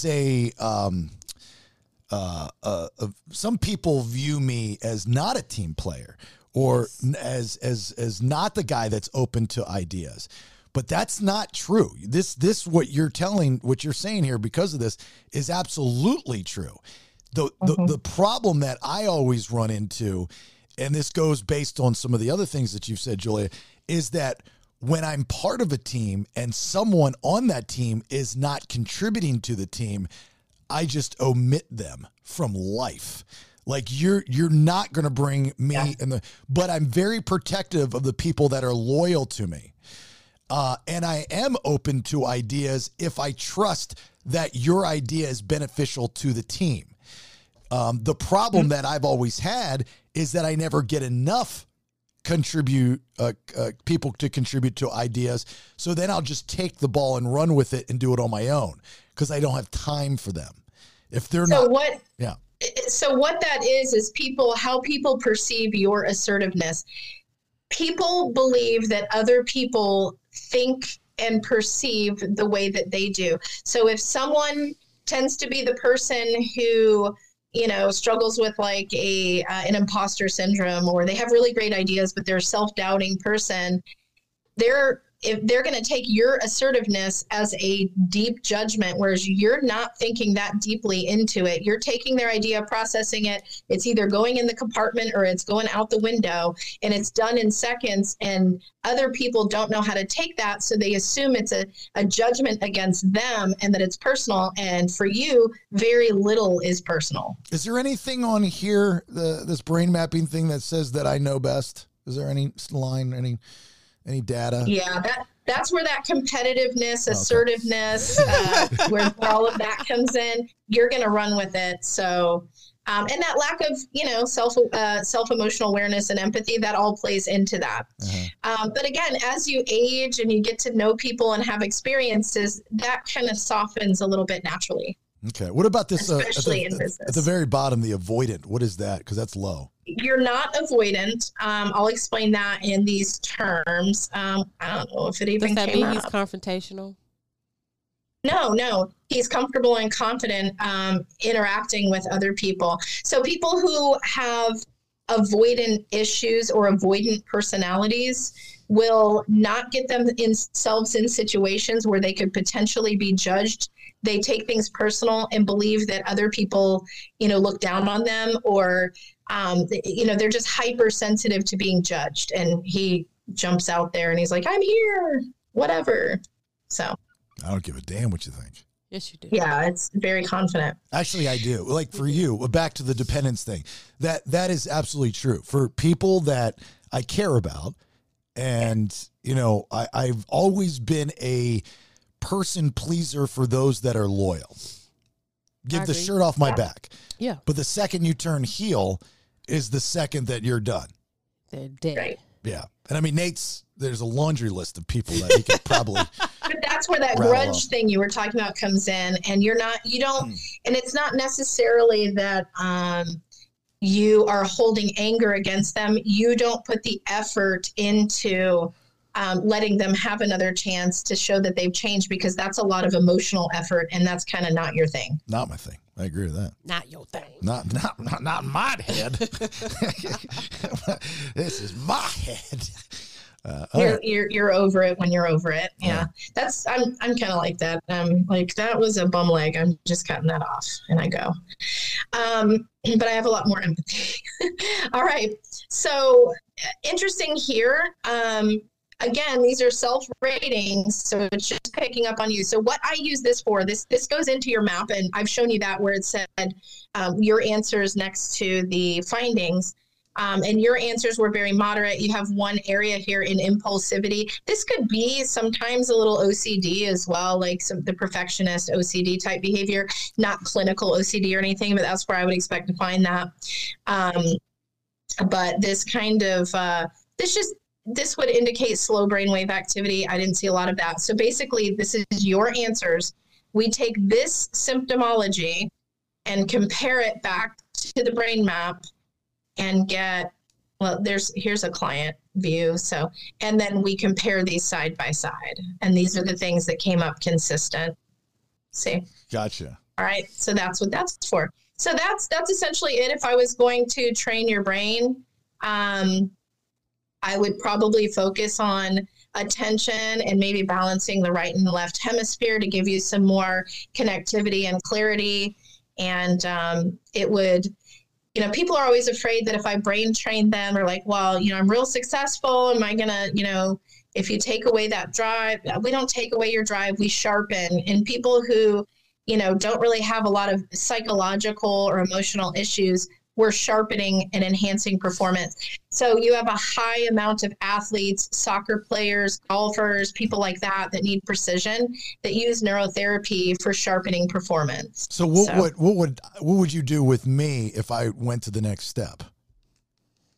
What I would do with you is I would create a protocol. I would probably, to help with, because motivation, attention, things like that came up, I would probably work on enhancing this beta brainwave at what we call C3 and C4, which is sensory motor rhythm, which probably means nothing to you, but it would help with communication between the right and left hemisphere and enhance focus, attention, memory, and create calm in the brain. So that's what I would do. What do you do to get that result? Oh, okay. So you would attach the electrodes to, the right and left side. You would have electrodes there, a ground wire, 2 ear clips. You would put on Netflix, Prime, or Disney, and I would run the protocol or the program. I would teach you how to do that. When that program comes up, there's an overlay, a dimmer that would overlay your screen, and you would have an auditory bell tone and a brightening and dimming responding to your brain waves falling within the bracket. So we'll pretend that this is the bracket. You have a high and a low. When your brain waves are functioning within these thresholds, it's meeting these markers inside of there. There's a response on the screen and in the bell tone. Your brain then tries to get that response over and over until it forms these strong pathways in the brain to accommodate that.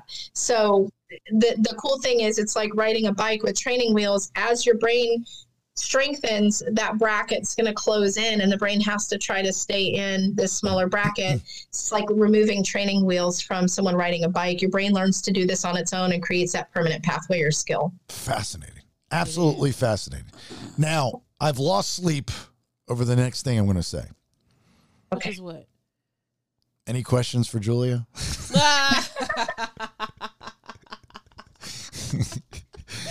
Was it anything with his test that you found unusual versus other people's that you've done?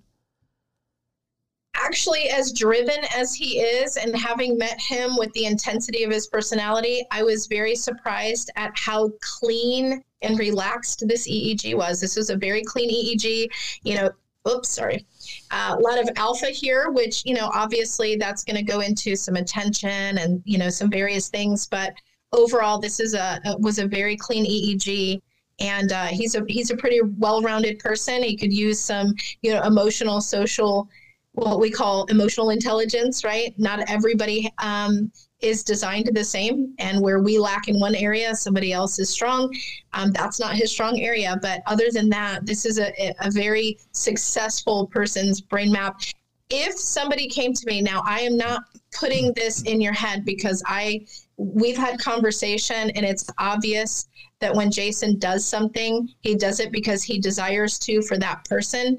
But if somebody had narcissistic tendencies, they would also have a brain map with lack of empathy, lack of emotional awareness, that assertiveness and competitiveness. So these are things that if you go to the wrong person, you don't want someone to label or diagnose these types of things. You want to use this as a marker and lean toward the strengths and positives of the person.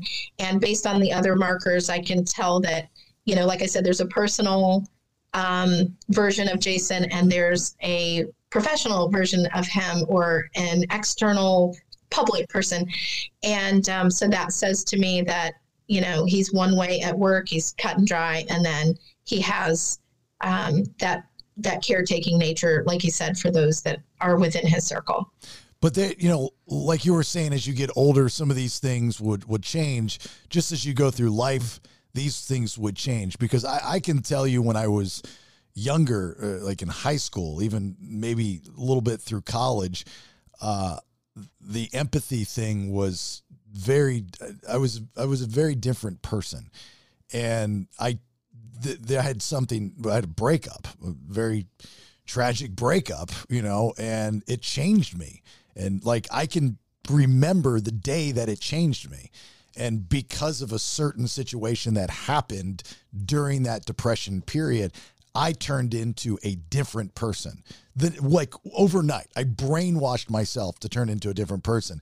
So what this mapping is just a book report of the person that I became after that day. It was like a superhero. I just turned into a different person. I had to, in order to cope with the depression. And that's the only time in my life that I've ever struggled with depression. And so it's interesting because that bothers me, but I know at that time I was in that category very different.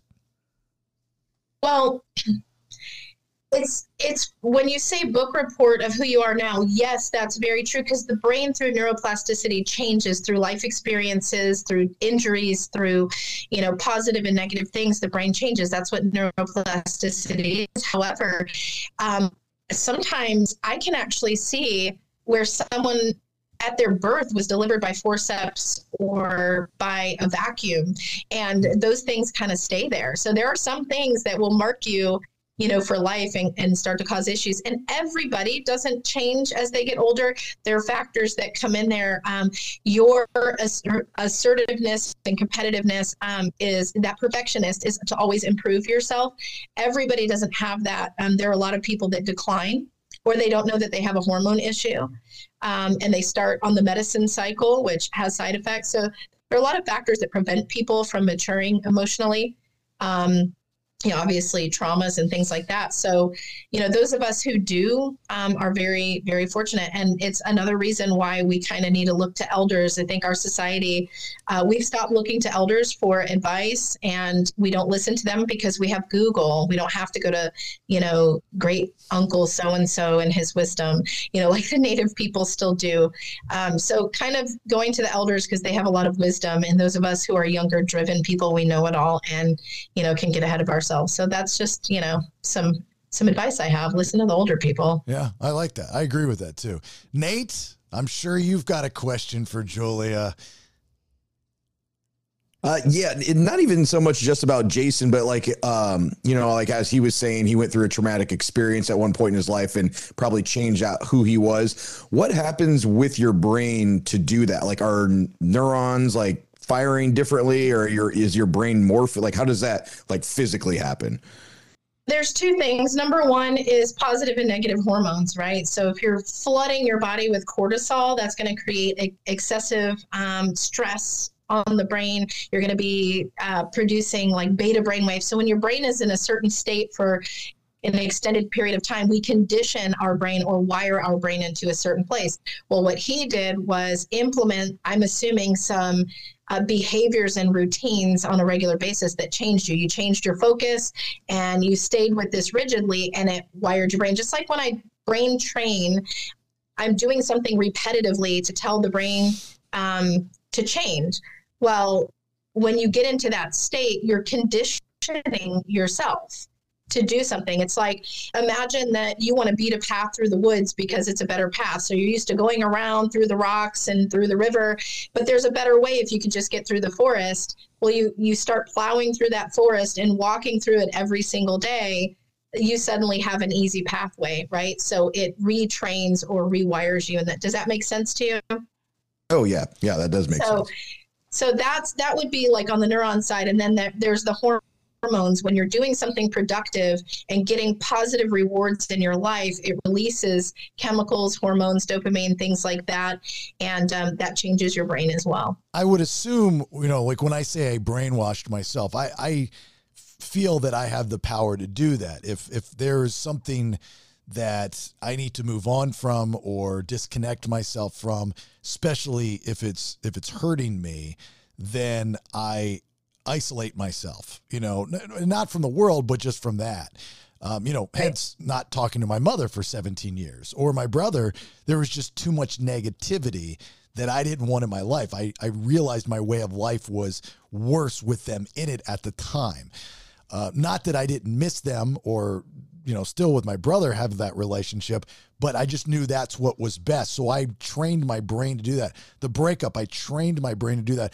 I would assume people that are master manipulators or compulsive liars have that same ability, and almost unknowingly it gets to a point where, you use the bike reference where now you're just going downhill without brakes and you can't stop, where they think a certain way either about themselves or their way of life, and they're delusional, but they've trained their brain to think that way. Yeah. And you do have the psychological component. So like when you're talking about like people with bipolar disorder or borderline personality or, narcissism, some of those are personality traits in that a person is prone to, and they actually have to work very hard. Like imagine an addiction. Let's just use food. Food is an addiction, right? So when you're overeating or eating the wrong things or doing the wrong things, you have to stay away from those things to retrain your body because you're going to be starving in the beginning. So it's something that someone has to actively do. Now, someone with borderline or narcissistic tendencies need a lot of therapy. The brain training will help because it reduces those manic behaviors, the extremes. However, it requires a lot of therapy because there's a mindset, a worldview, and a way of thinking that has to change because that self-awareness isn't there, and the understanding of their impact on others is something that is distorted. So that's a psychological side of it. And that's why I say, like, when I diet, I don't diet. It was a joke on the radio show that it was a lifestyle change. But there is a difference between the two. And what you're saying is 100% accurate. At the beginning of any weight loss, it's miserable because you're so addicted to certain foods that are unhealthy for you. My kryptonite is trail mix, but I'll put it in a large cup, a large red Solo cup. That's got sugar from the M&Ms. It's just too much. And I'll pack on weight so fast if I'm having, a cup of trail mix a day. But I love it, but I'll sit there and I'll go, okay, I can't do that anymore. I've just put on 5 pounds and I know why I'm putting on the 5 pounds. I can train my brain to say, no, none of that. It's not happening. but you can easily fall back into it by just allowing it. It's like a vampire, allowing it to come into the house. And then your brain forgets that you've trained it not to like it. Exactly. But you have to take into consideration that in general, you are generally speaking a healthy person. And then you have people like, I'll use myself an example. So just putting this out there because I'm a huge proponent for stopping people from doing this. I had breast implant illness poisoning. Okay. I became very, very sick. I have severe hormone disruption, endocrine system disruption from it. So I hired a trainer. I had gained, and I'm still up 50 pounds. I gained a ton of weight. I used to work out 6 days a week, real active. My fatigue, I feel drugged half the time. So I hired a trainer. Went on a macros and calories diet for 3 months, gained an entire clothing size, 15 pounds, and was like, I'm going to the Italian restaurant, I'm drinking wine, I'm eating pasta, and I'm eating cookies. So, you're taking a generally healthy person, in your case. So you have to gauge things that the level of support that needs to be there. So like somebody comes to me that has a long history and they need to do something, they're going to get the neurotherapy, but I'm going to ask them, are you in therapy? Are you doing these lifestyle things? If you're not willing to make the lifestyle changes and get, guidance or let me do life coaching with you, then this may not be effective because you're going to keep falling in the trap and you're going to keep that door open basically that allows you to be unwell. Now, there's a twist to this conversation with Julia, and that is we also mapped Brandon's brain, and the results came back no data. It just couldn't read. And I watched this go down. The equipment actually started smoking. It started an electrical fire in my house. Some people, there's just nothing we can do. Before we let Julia go, Brandon, do you want to get in here? Do you got anything? You got a question for her?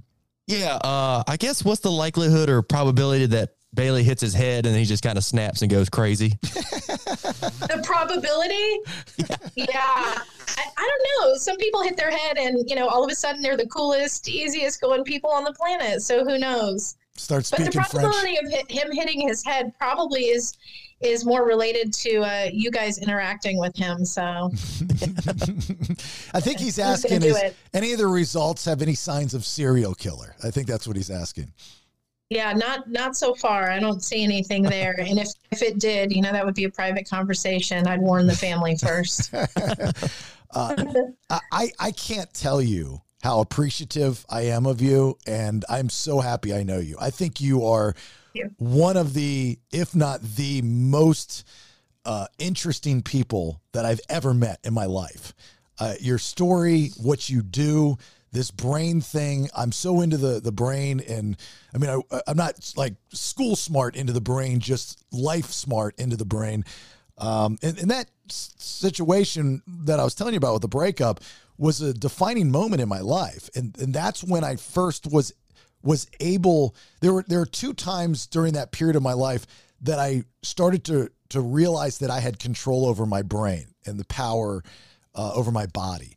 And one was almost overnight confidence for playing football that totally changed the way I played. Like I was a night and day athlete on the football field my junior to senior year. And it wasn't because of like this miracle of talent. I was never the most talented guy, but it was confidence. And I got that through training my brain. And also with the breakup, because of a very traumatic breakup and experience, and over time, I turned into a different person. For better or for worse, but I turned into a different person. So this is all very fascinating. I highly suggest, especially, I did this for entertainment purposes. I don't have anxiety or depression or PTSD or anything like that, but this can really help you. And I know we have a lot of ex-military that listen to the show because I know them personally. They're my friends. And I know some of you have gone through some really dark days to the point where you didn't want any more days in your life. I just hope that you'll reach out to Julia just to have a conversation with her. And you can go through the website Neurotherapy Centers with an S, USA.com, Neurotherapy Centers, USA.com. Just reach out to Julia and have a conversation with her just to see if she can help. And I'm pretty sure she'll be able to. All right, Julia, thanks for coming on. I appreciate it. Absolutely Welcome. fascinating. I'll talk to you soon, too, all right? Thanks. Hold up. Wait a minute. Let's hear from our sponsors. I absolutely love the relationship that I have with Nuberte's men's wellness facility in Sandy Springs, Georgia. I've been going there for, I guess now 2 years for testosterone maintenance, and it's totally changed my life. As a 47, almost 48-year-old man, I have the testosterone of somebody in their young 20s, and I feel great, and I look great too, if I do say so myself. But it's more than that. It's dieting. It's getting your life back on track. It's longevity so you're around for your family, your kids, your friends. So I need you to go to menswellnessleague.com. Schedule an appointment right there on the homepage. You schedule an appointment. I'm in there once a week, and I see a lot of you 2%ers up there, and it makes me feel good that you're doing something about your health. And you can get that wellness combine for only $99 because you are a 2%er. That's $200 off the regular price. Plus, if you sign up, you'll get a complimentary vitamin cocktail valued at $150. You'll get a full body detailed assessment and analysis from their board certified staff. When you schedule that call, make sure you mention the BS to get this deal. menswellnessleague.com. All right, full disclosure, yes, Rachel the realtor Guy, is my wife. On top of that, she's one of the best realtors in Atlanta. She's, well, not just Atlanta, and the whole state of Georgia. I see her all the time driving all over the place for a lot of you 2%ers, which I'm totally cool with because she's finding you, some of you, your first house, some of you, your second house, whatever it may be. Everybody's happy when they use my wife to find a house. She's a realtor with Coldwell Banker, so if you're looking to buy or sell, just give her a buzz. Her name is Rachel Guy, and she's your guy. See what we did there? 404-797-4600. That's her private number. Don't get weird on her. Don't get weird on me. 404-797-4600. You want stress-free buying and selling in a really crazy market. So get a hold of her also by email. I am RachelGuy@gmail.com. And back to you, Jason. All right, I had to send her. She's not here anymore. Nikki D. I had to. She didn't make any of those noises during the interview, but something wrong with her stomach. I think she's in an a cappella group, and she makes weird noises for the group. It's like those demons in Ghostbusters. Call her Grinder. That's her nickname in the group. So it'll just be me, Nate, and Brandon. We'll let Grinder go. Sure, make sure you reach out to her on social media and say, "What's up, Grinder?" Sure, she'll appreciate that. You following all this drama with the Lisa Marie Presley death, which is very, very sad. She was what, like 54 years old, passed away. Mm-hmm. They're keeping the autopsy reports a little tight-lipped. I mean, she went into cardiac arrest. I think she went into twice, and then they just did not resuscitate on the second time in the hospital. But one can assume that drugs, alcohol played a huge role in this. But think about, Lisa Marie Presley is the only offspring of the king of rock and roll, Elvis Presley. And Priscilla's still alive. She's in her 70s. Kind of stays out of the public eye for the most part. But I mean, think about that. Like, if you were that big of a deal, if you were Elvis, right? And he knew he was a big deal when he was alive. But if you were Elvis or that big in general, wouldn't you want as many children as possible? Like, I'm nobody. We're all nobodies in the whole scheme of things. So to have a legacy doesn't really mean much to me. That's why I decided, I don't need biological children. I became a stepfather, even though Rach asked me before she got the hysterectomy. I was like, I'm not that important. I'll never be that important. There's no reason for a legacy to live on. That's just how I looked at it. But if I'm Elvis, I'm having a lot of children. That's why I think Nick Cannon, not that he's iconic by no stretch of the imagination, but, he's somebody. He's like, I want to leave a legacy. I'm having 50 different kids with 50 different women. And he pays for them all, from what I understand. So that's pretty cool. But wouldn't you want a lot of kids if you were Elvis? Maybe he had problems. Like pee-pee problems? Yeah, maybe he didn't have enough juice in the tank. The story is that even though, he was with all the leading ladies at the time. That was like, and I'm not an Elvis aficionado by no stretch, but he had, affairs allegedly, supposedly with like Anne Margaret and all the leading ladies at the time, the really good looking ladies at the time. And he was, I think, kind of forced into the Priscilla Presley thing. And she had stated, I think she had written a book at one time, something like where he wasn't that aggressive in the bedroom. He didn't really do all that much. And it wasn't until he found out that she cheated on him that he was aggressive, like forcefully aggressive, saying something like, this is how a man makes love to a woman or something like that. Because she was really young when they met. She was like 14 or 15. That was a thing back then. Let's find a kid, very weird. Would not be accepted today. Not in today's world. Just would not be accepted. And if Elvis is the king, kind of going back to our conversation we were having in the first segment, if he's the king of rock and roll, why don't rock stations ever play Elvis? Have you ever noticed that radio stations don't even play Elvis? Yeah. And we talked about the same thing with like the Beatles too. Like they're supposed to be like one of the founders of rock and roll, but yeah, they don't really play them on even on a classic station. Yeah. Isn't that strange? If everybody uses like those bands and those artists as the bar of influence in the genre, and you never hear them anywhere. They're not, to the best of my knowledge, now, not necessarily the Beatles, but Elvis, I can only think of, and I'm sure a lot of people have covered Elvis's music, but I can't think of, other than one band and one song that's a successful Elvis cover. And that would be Full Russian, that song by UB40. Oh yeah. Can't Help Falling in Love. Yeah. I can't help falling. Like that was an Elvis song, right? That was an original. Yeah. Okay. Yeah. I mean, I think so. Yeah. I don't know either. I mean, if you want to look at, but UB40 covered it. And I love UB40. They did a great job. Red wine. And they did it, and they were successful with covering it. I can't think of another band that's covered an Elvis song. And you would think if you're the king of rock and roll, and everybody knows Elvis, even if you don't know Elvis, you know Elvis, right? You know Elvis songs. There's still things dedicated to Elvis. There's still a community of people that celebrate his birthday every year. I mean, he's got a fan base bigger than some artists that are popular today still, because he's Elvis freaking Presley. For a guy that never traveled outside of the country, that's crazy that he became what he became. And this was his only child that we know of. That's another thing, because you wonder if he had more kids. Probability is pretty high, right?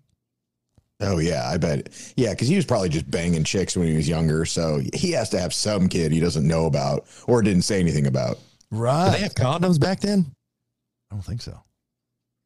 Yeah. You just had to no pull birth out. control, no condoms. No, you just had to pull out. Definitely got to be little Elvis's.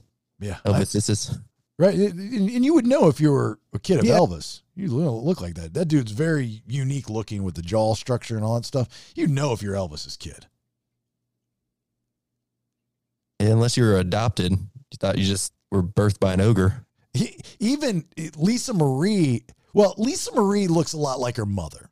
Lisa Marie looks more like Priscilla than she does Elvis, but she's got something in the jawline that, but her story is very interesting. And like the drama that's going on now, to go back to the start of this conversation, is that her death, now there's going to be a court battle for the twin daughters. So let me pull this up. So let me get this right here. I guess. See, where is it at? Oh man, I didn't put the link in there. So the father of the daughters is a guy by the name of Michael Lockwood, and he's an American guitarist and a producer, and he's performed with a lot of big artists over time. I don't know who he is, but I guess he's a thing. And they had twin daughters in 2008. And then in 2016, Lisa Marie filed for divorce after being married to this guy for 10 years. And in 2017, the couple's kids were taken into protective custody This after Lisa Marie Presley stated that she witnessed inappropriate images of the children on this dude's personal computer in a divorce court filing challenging requests for spousal support from this guy. The divorce was finalized in May of 2021. Then this guy married Stephanie Hobgood on 2022. Just a whole, like, everything about this is fucked up. So then there's this guy that Danny Keough, and he's an artist, musician, done some acting, and he and Lisa Marie, he was married to Lisa Marie Presley, I guess, before. And then they met at a drug rehab when Lisa Marie was a teenager. So he's getting in the picture because he feels that he's been a part of this. I think, am I getting that right? Yeah, I'm getting that right. Yeah. He was the first husband. He was the first husband, right? But the twins are with this Lockwood guy, and that's going to be. But then Priscilla gets involved. Like, Priscilla's like, I'm going to take the kids. So, which I would, but in California, it should automatically go to the biological father, I guess. So, I don't know. It's kind of a screwy situation. You wonder for kids, do you think your kids, like, if you're married into a family like that, and your would be your grandfather, right? Elvis would be their grandfather. Yeah. Do you think they realize, like, that Elvis was their, like, that's Elvis Presley's my grandfather? How old are they? Well, shit. What did I just say? They were born in, I don't know. Were you not paying attention? I forget. I just told you the dates that they were born. Well, that husband, she was married in 2006 to him. So yeah, 2008. 2008, they had the kids. So, trying to find the story here. But do you think that the kids know how important it is? Kind of like Michael Jackson's kids. I think Michael Jackson's kids grew up knowing that their dad was Michael Jackson. Like Paris Jackson and those kids. You can tell when a kid knows who their famous parent is, right? And you can tell, like, also how they either appreciate it or they kind of rebel against it. One of Tom Hanks's kids kind of rebelled against it. He's an outcast. He says stupid shit. He's like, wants to be a rapper. He wants to be this. He wants to be that. But then you take Taylor Hawkins' kid, and you can tell he's just appreciative of what his dad gave him, and he knew his dad was a great drummer. Yeah, it seems like a lot of the people we've interviewed and we ask them about their kids, they're like, if they know who they are, they always say that their kids think that they're just dad and that they're nerdy or whatever, and they'll make fun of him. Didn't Scott Staps say that his kids make fun of him and imitate his voice? Yeah, that's the one I was going to give when you said that. When we had, I think we had him on, not on this podcast, but for the Shoot to Grill one, and yeah, he was like, yeah, because I asked him, I was like, do your kids know who you are and what you did and all that stuff? And he's like, yeah, they make fun of me. They'll go back and they'll look. They'll look at the old stuff, and I'm like, oh my God. I was like, do they make fun? I think that was the best part of the interview, actually. He's like, do they make fun of you? And he's like, oh yeah, they make fun of me. They'll go around the house and make fun of you. She went into full cardiac arrest. She complained about severe stomach pain only hours before. That's so sad. Weren't they at, like, the Golden Globes like 2 days before? Yeah. And there was pictures of her, and she did not look healthy. She looked pretty bad. So, did it say, I'm sorry if I missed this, did they say what she died of yet? Cardiac arrest, but they won't. The autopsy is complete, but no, because the cause of death is being delayed for now. That's not normal, though. She was already in the hospital, though, right? So something was going on. No, this happened, I think, at her house. They took her to the hospital. She went into cardiac arrest at her house. So I don't know who did, but they say they got her breathing again. And then they took her to the hospital, and she went into cardiac arrest again. And then the family signed over the DNR, do not resuscitate, and she died. It all happened very, very fast. She was beautiful. I mean, when she wasn't all hopped up on drugs and shit, she was really, really beautiful. So it was her ex that supposedly, Danny Keogh guy, he performed CPR until the paramedics got there. And then the first responders were able to get a pulse. They administered at least one dose of epinephrine, but she died at the hospital later, surrounded by family. Her family signed a DNR. She eventually when they signed the DNR, she had a cardiac arrest, the second one, and that's what killed her. Can your family just do that? Like if you're, I mean, I guess she had to give power of attorney or something to someone. I mean, who makes that decision? Just like, I don't really know if she wants to live. We'll just go ahead and put her down for no. Yeah, it would be your my mother, who talks about death a lot to me. She gave me paperwork about everything, where she's buried, how she's buried, all this stuff. And I have power of attorney over, that was part of us reconnecting. And I don't know if there's more to this story. I know that she's got some medical things going on, but she's got DNR. I think I have DNR in mine too. I like when I made my will, I got to go through that because I might want to change a few of those things. The advancements of technology, you got to go through your will every couple of years because you might be able to squeeze out a few more years in a healthy way. But I think I put DNR in my will. I think I have that in my will. They'd be like, I mean, we can wake him up and he'll be perfectly fine, but it says DNR, so guess we'll let him go. Yeah, that's what I'm afraid of. It's like, oh, no. He's going to be fine, but the paperwork says just to DNR him. No. Well, only he can change that. And like you can hear them, but you can't say anything. You're like, hey. Brandon, how do you know her? Because, I mean, obviously I know she's Elvis's daughter, but the only thing I know about her is she was married to Michael Jackson. Like from growing up, that's all I remember. Nothing else about her. Brandon, did you even know who she was? Yeah, no, I mean, I really didn't even know he still had a daughter. And then I just saw that clip of them at the Golden Globes. And I was like, oh shit, I didn't realize, he had a daughter and his ex-wife still alive. I'm out of touch with Elvis and his life. Isn't that crazy? Like, have you seen the movie, the Elvis movie that came out, I think last year? No. Mm-hmm. Yeah. You would, it's weird. You would think that as big as Elvis is, right? I mean, it doesn't get bigger than Elvis. I mean, you can make the argument that Elvis is bigger than Michael Jackson. And Michael Jackson was the biggest thing ever.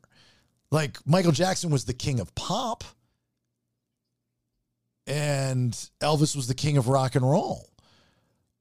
But more people, I think, know more about Michael Jackson than they do Elvis. Yeah.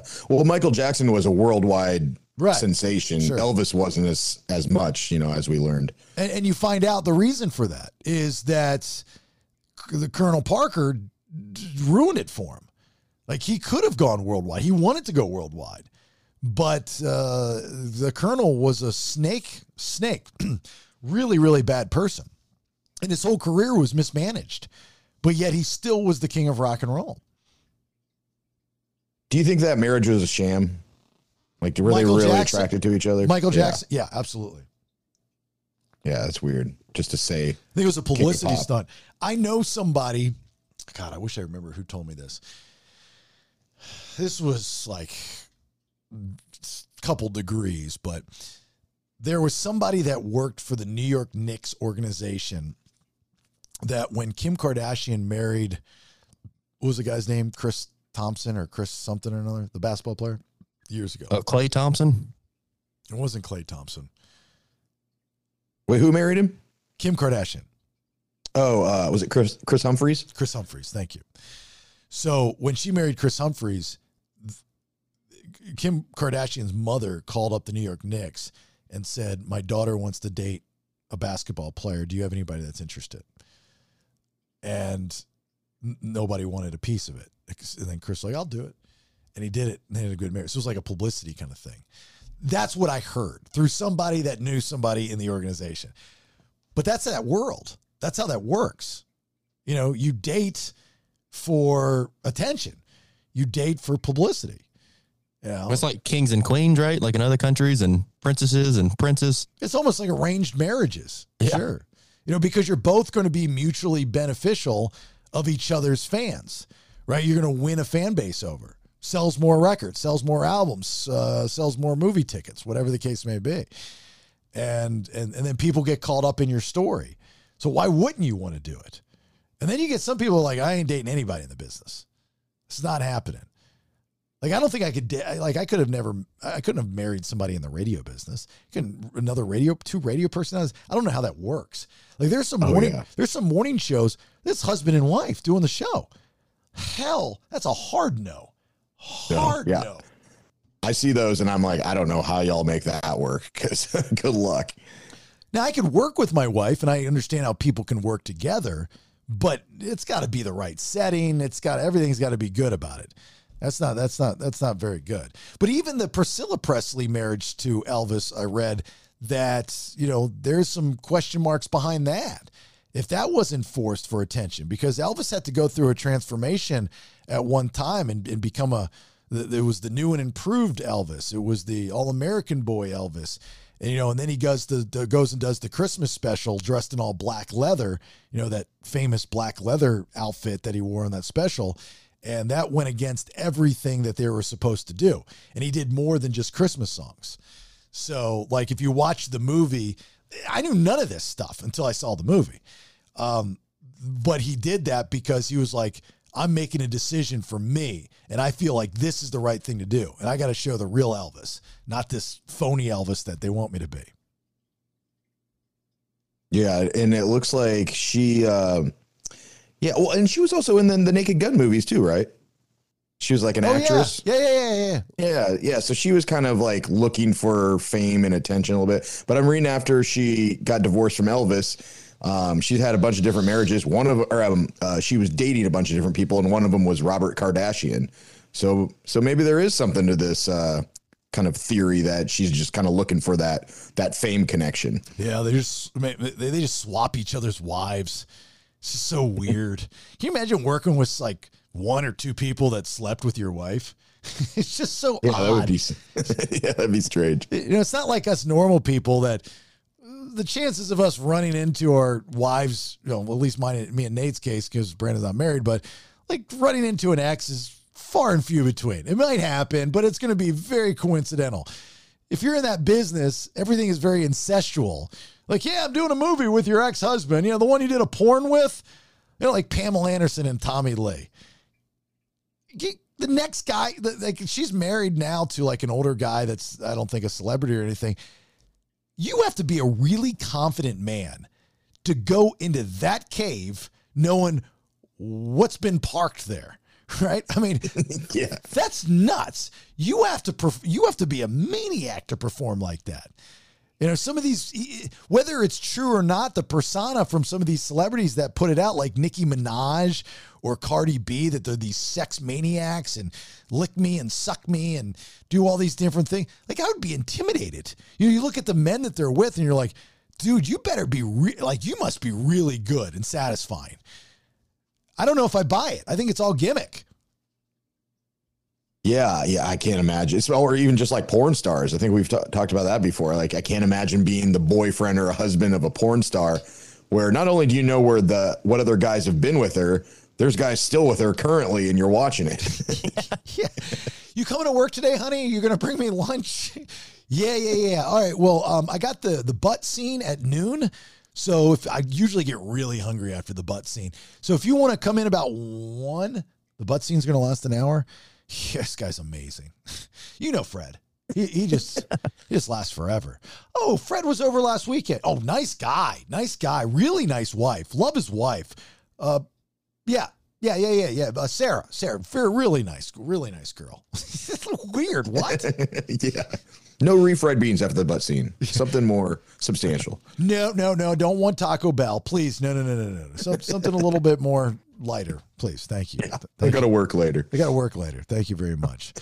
So anyway, I don't know. It always makes me sad. Not that, again, I was a big Elvis fan. I can appreciate Elvis. Not that I was a big Lisa Marie Presley fan, but when I see this stuff and it's like the only offspring of Elvis is dead, the lineage is no longer, I guess that's not true, because she has kids. She's got twins. So the bloodline. Yeah, she has 4 kids. Okay, she has 4 kids. So the bloodline's still there.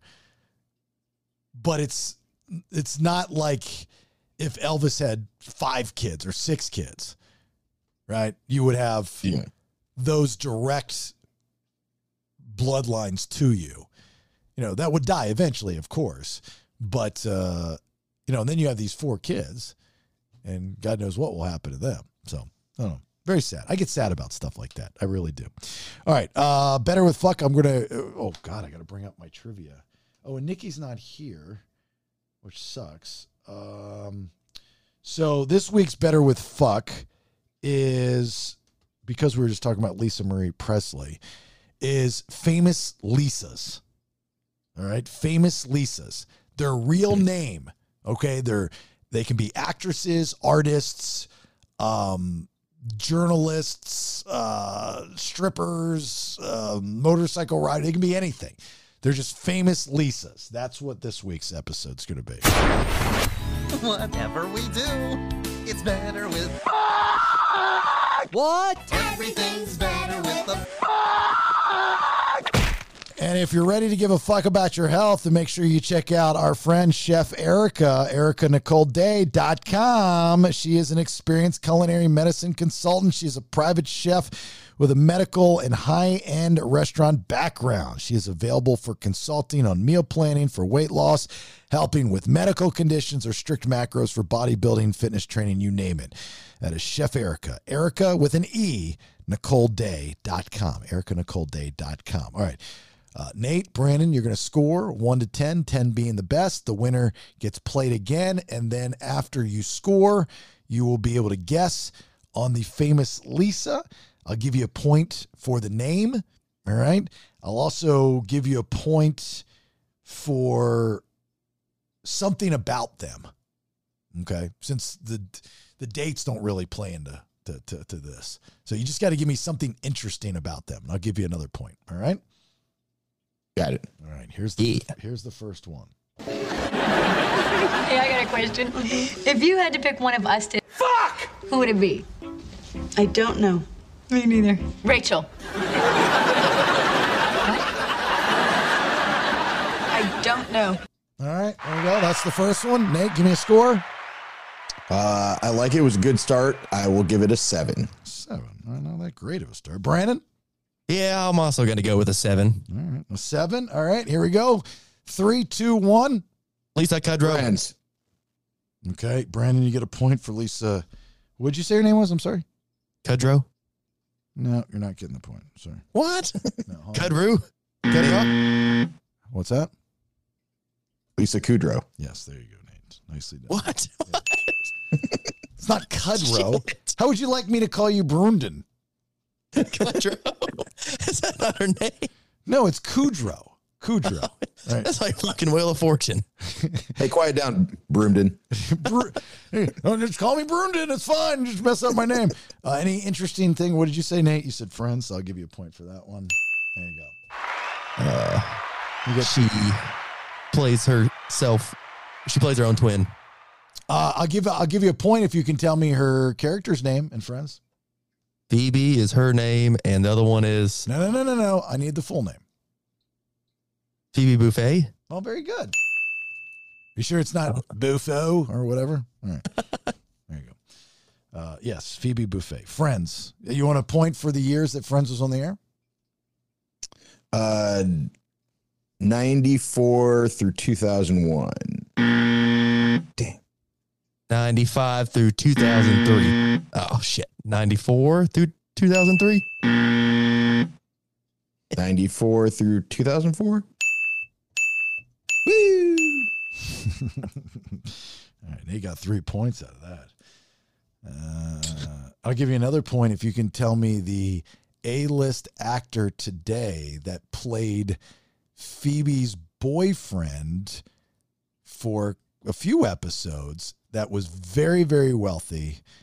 And when he took her home to meet his parents, it was extremely awkward and uncomfortable. Paul Rudd. Another point there. Nicely done. Sorry, Brandon. True or false? Brad Pitt made a cameo appearance in Friends. True. Nicely done. Here's Rachel's boyfriend. Remember that? There you go. Because they what in real life? They were married. They were dating. There you go. You get another point. Nicely done. I feel like this is the episode of Friends where Joey's like loses all his money and Chandler just makes up that random game. It's like, oh, you got the 2 cups. Oh, nope, you flipped it and you got the double. You win. All right, here's the second clip.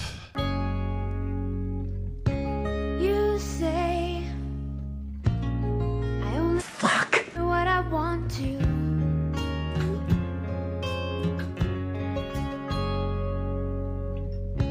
You say Fuck. all the time. So All right, scale of 1 to 10. I will give that a 9. I like the first fuck. That was really funny. All right, Brandon. Yeah, I like how it just flowed in there. I'll give it an 8. All right, 3, 2, 1. Lisa Jackson. Nate, Lisa Jackson. The fuck's Lisa Jackson? Anything else about Lisa Loeb? I think that song was in Reality Bites. Very good. Yeah. She has a beautiful singing voice. Yes, but what's the name of the song? Today, you say, magical way. Take advantage of while Nate's frozen. Arms Hey, of I an missed angel. you. There you go. He's back. You even, Arms of an angel. you even had the advantage. You was frozen in time for like an hour. I didn't even know your name. You think I was going to know the name of the song? You could have Googled it in that time he was frozen. It is the first #1 single for an artist without a what? Penis. Well, yes. But Record deal. yes, record deal. Recording contract. Nate's killing you. Nate's got 8. Brandon's got 4. How do you spell Loeb? Lobe. Loeb. There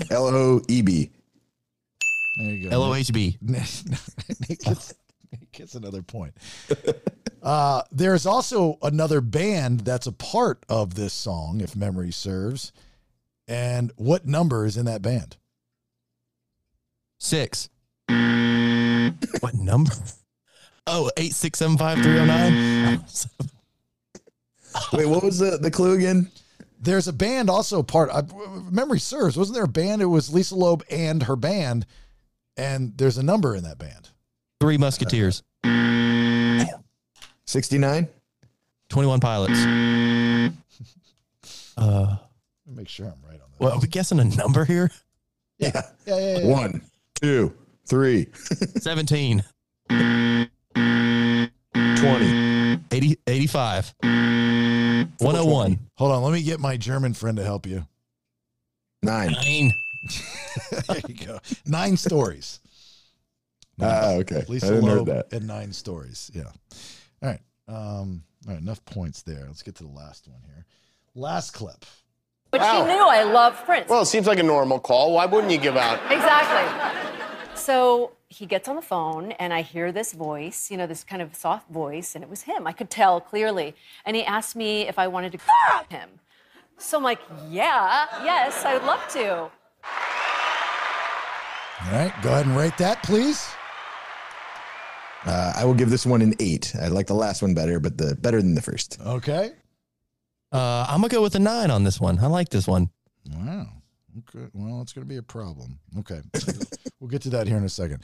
3, 2, 1. Lisa McCarthy. Lisa James. Lisa Lampanelli. Lisa Lampshade. Lisa Harvey. No. Lisa Laurie. I'm not going to keep you buzzing until you get serious with me. Lisa Michaels. No. She's Asian. She's Asian. You don't know that voice? Oh, dude. Lisa Ling. Thank you. God almighty. What is she famous for? What does she do? She's an investigative reporter. I'll give you that. Yeah, she's just a reporter broadcaster. Okay, I'll give you 548 points if you can tell me what her first gig was. Channel 1 News. Wow, nicely done. 548. Hold on, it's going to take me a minute to do all these little sticks. 548, yeah. Did you have Channel 1? Yeah, Okay. yeah, we watched it, and it was like first period or something. Brandon, did you have electricity? Did you have Channel 1? Yeah, but I don't think I've ever watched Channel 1. No. Channel 1 in school. It was a thing. Oh, no. We did like the top 10 CNN or whatever, the quick facts. Oh, okay. So when TVs first came into the schoolroom, in a classroom, they had this thing called Channel 1. And every morning you would watch Lisa Ling. And do you remember her partner? I'm almost positive I'm right on this. Was it Anderson Cooper? Anderson Cooper? No, he would have been too old. No. Are they relevant today? No, I don't think so. Oh, shit. I don't think so. I'm trying to see if I'm right on this. I'm pretty sure I am.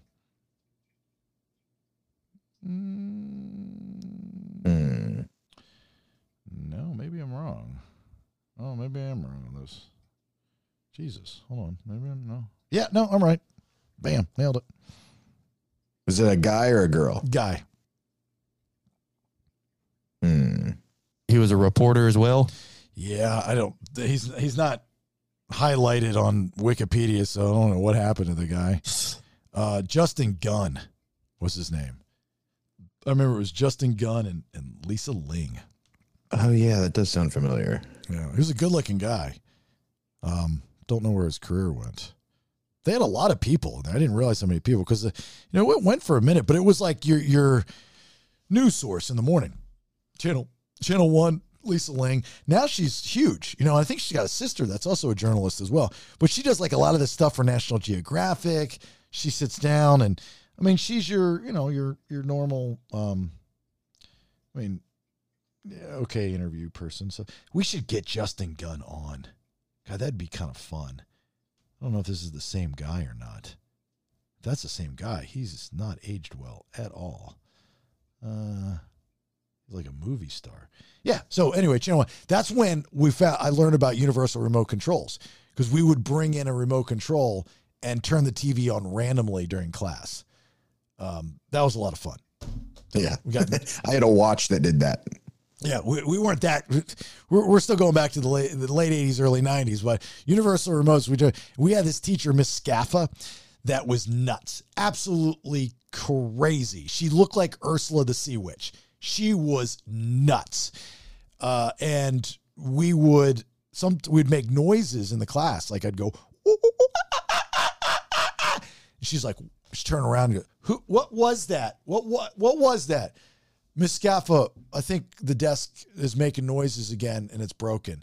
Put it into the desk graveyard. And we had a pile in the room where we just would stack desks because they were broken, because they were like making noises. I mean, that's how, I kid you not, that's how crazy she was.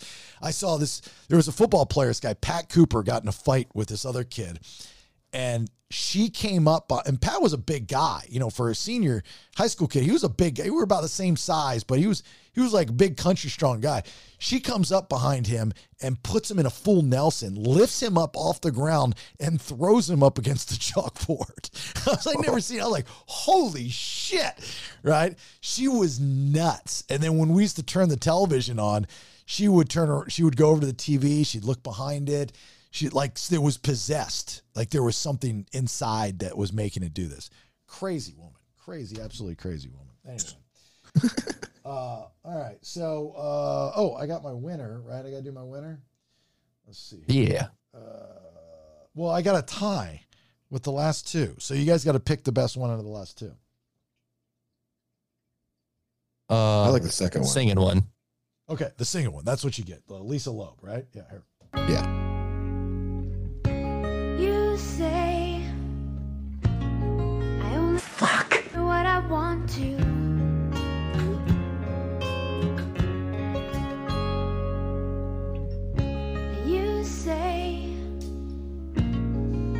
fuck? All the time. So What's the next line, Nate? Oh, he's frozen again. Brandon, what's the next line? And then you say, I love you. And I thought what I thought was simple. And I thought that I don't belong. And I thought that... That was the next line. I love that song.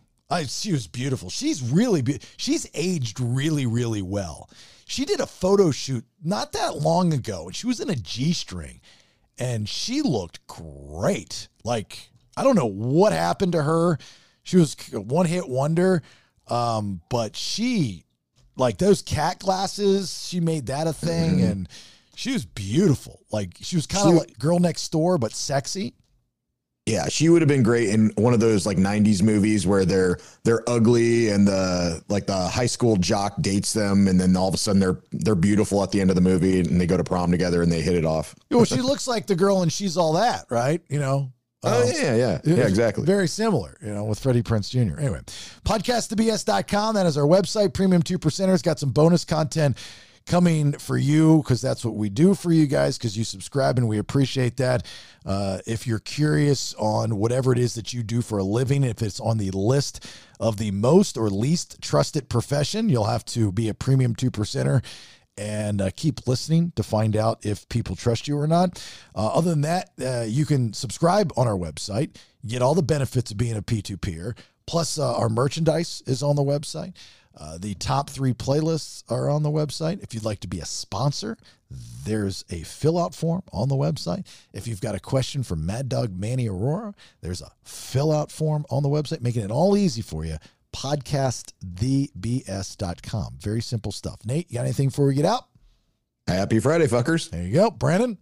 Call the doctor if it's itchy. All right. Now, Nikki's not here for this segment, but Brandon, you be Nikki and give her a one-liner out. Man, I was just wanting to say I love y'all, and that was her throat noise. All right, look, have yourself a great, safe weekend. You're going to be doing some drinking. I understand. I get it. If you had too much, please don't get behind the wheel of a car. I've lost way too many friends like that. Always thanks for the support, and we'll talk to you soon. Hey, bye. Get off my lawn. It's old man Kevin, and the BS is done for right now. Please share, like, and support podcastthebs.com. It's better than radio.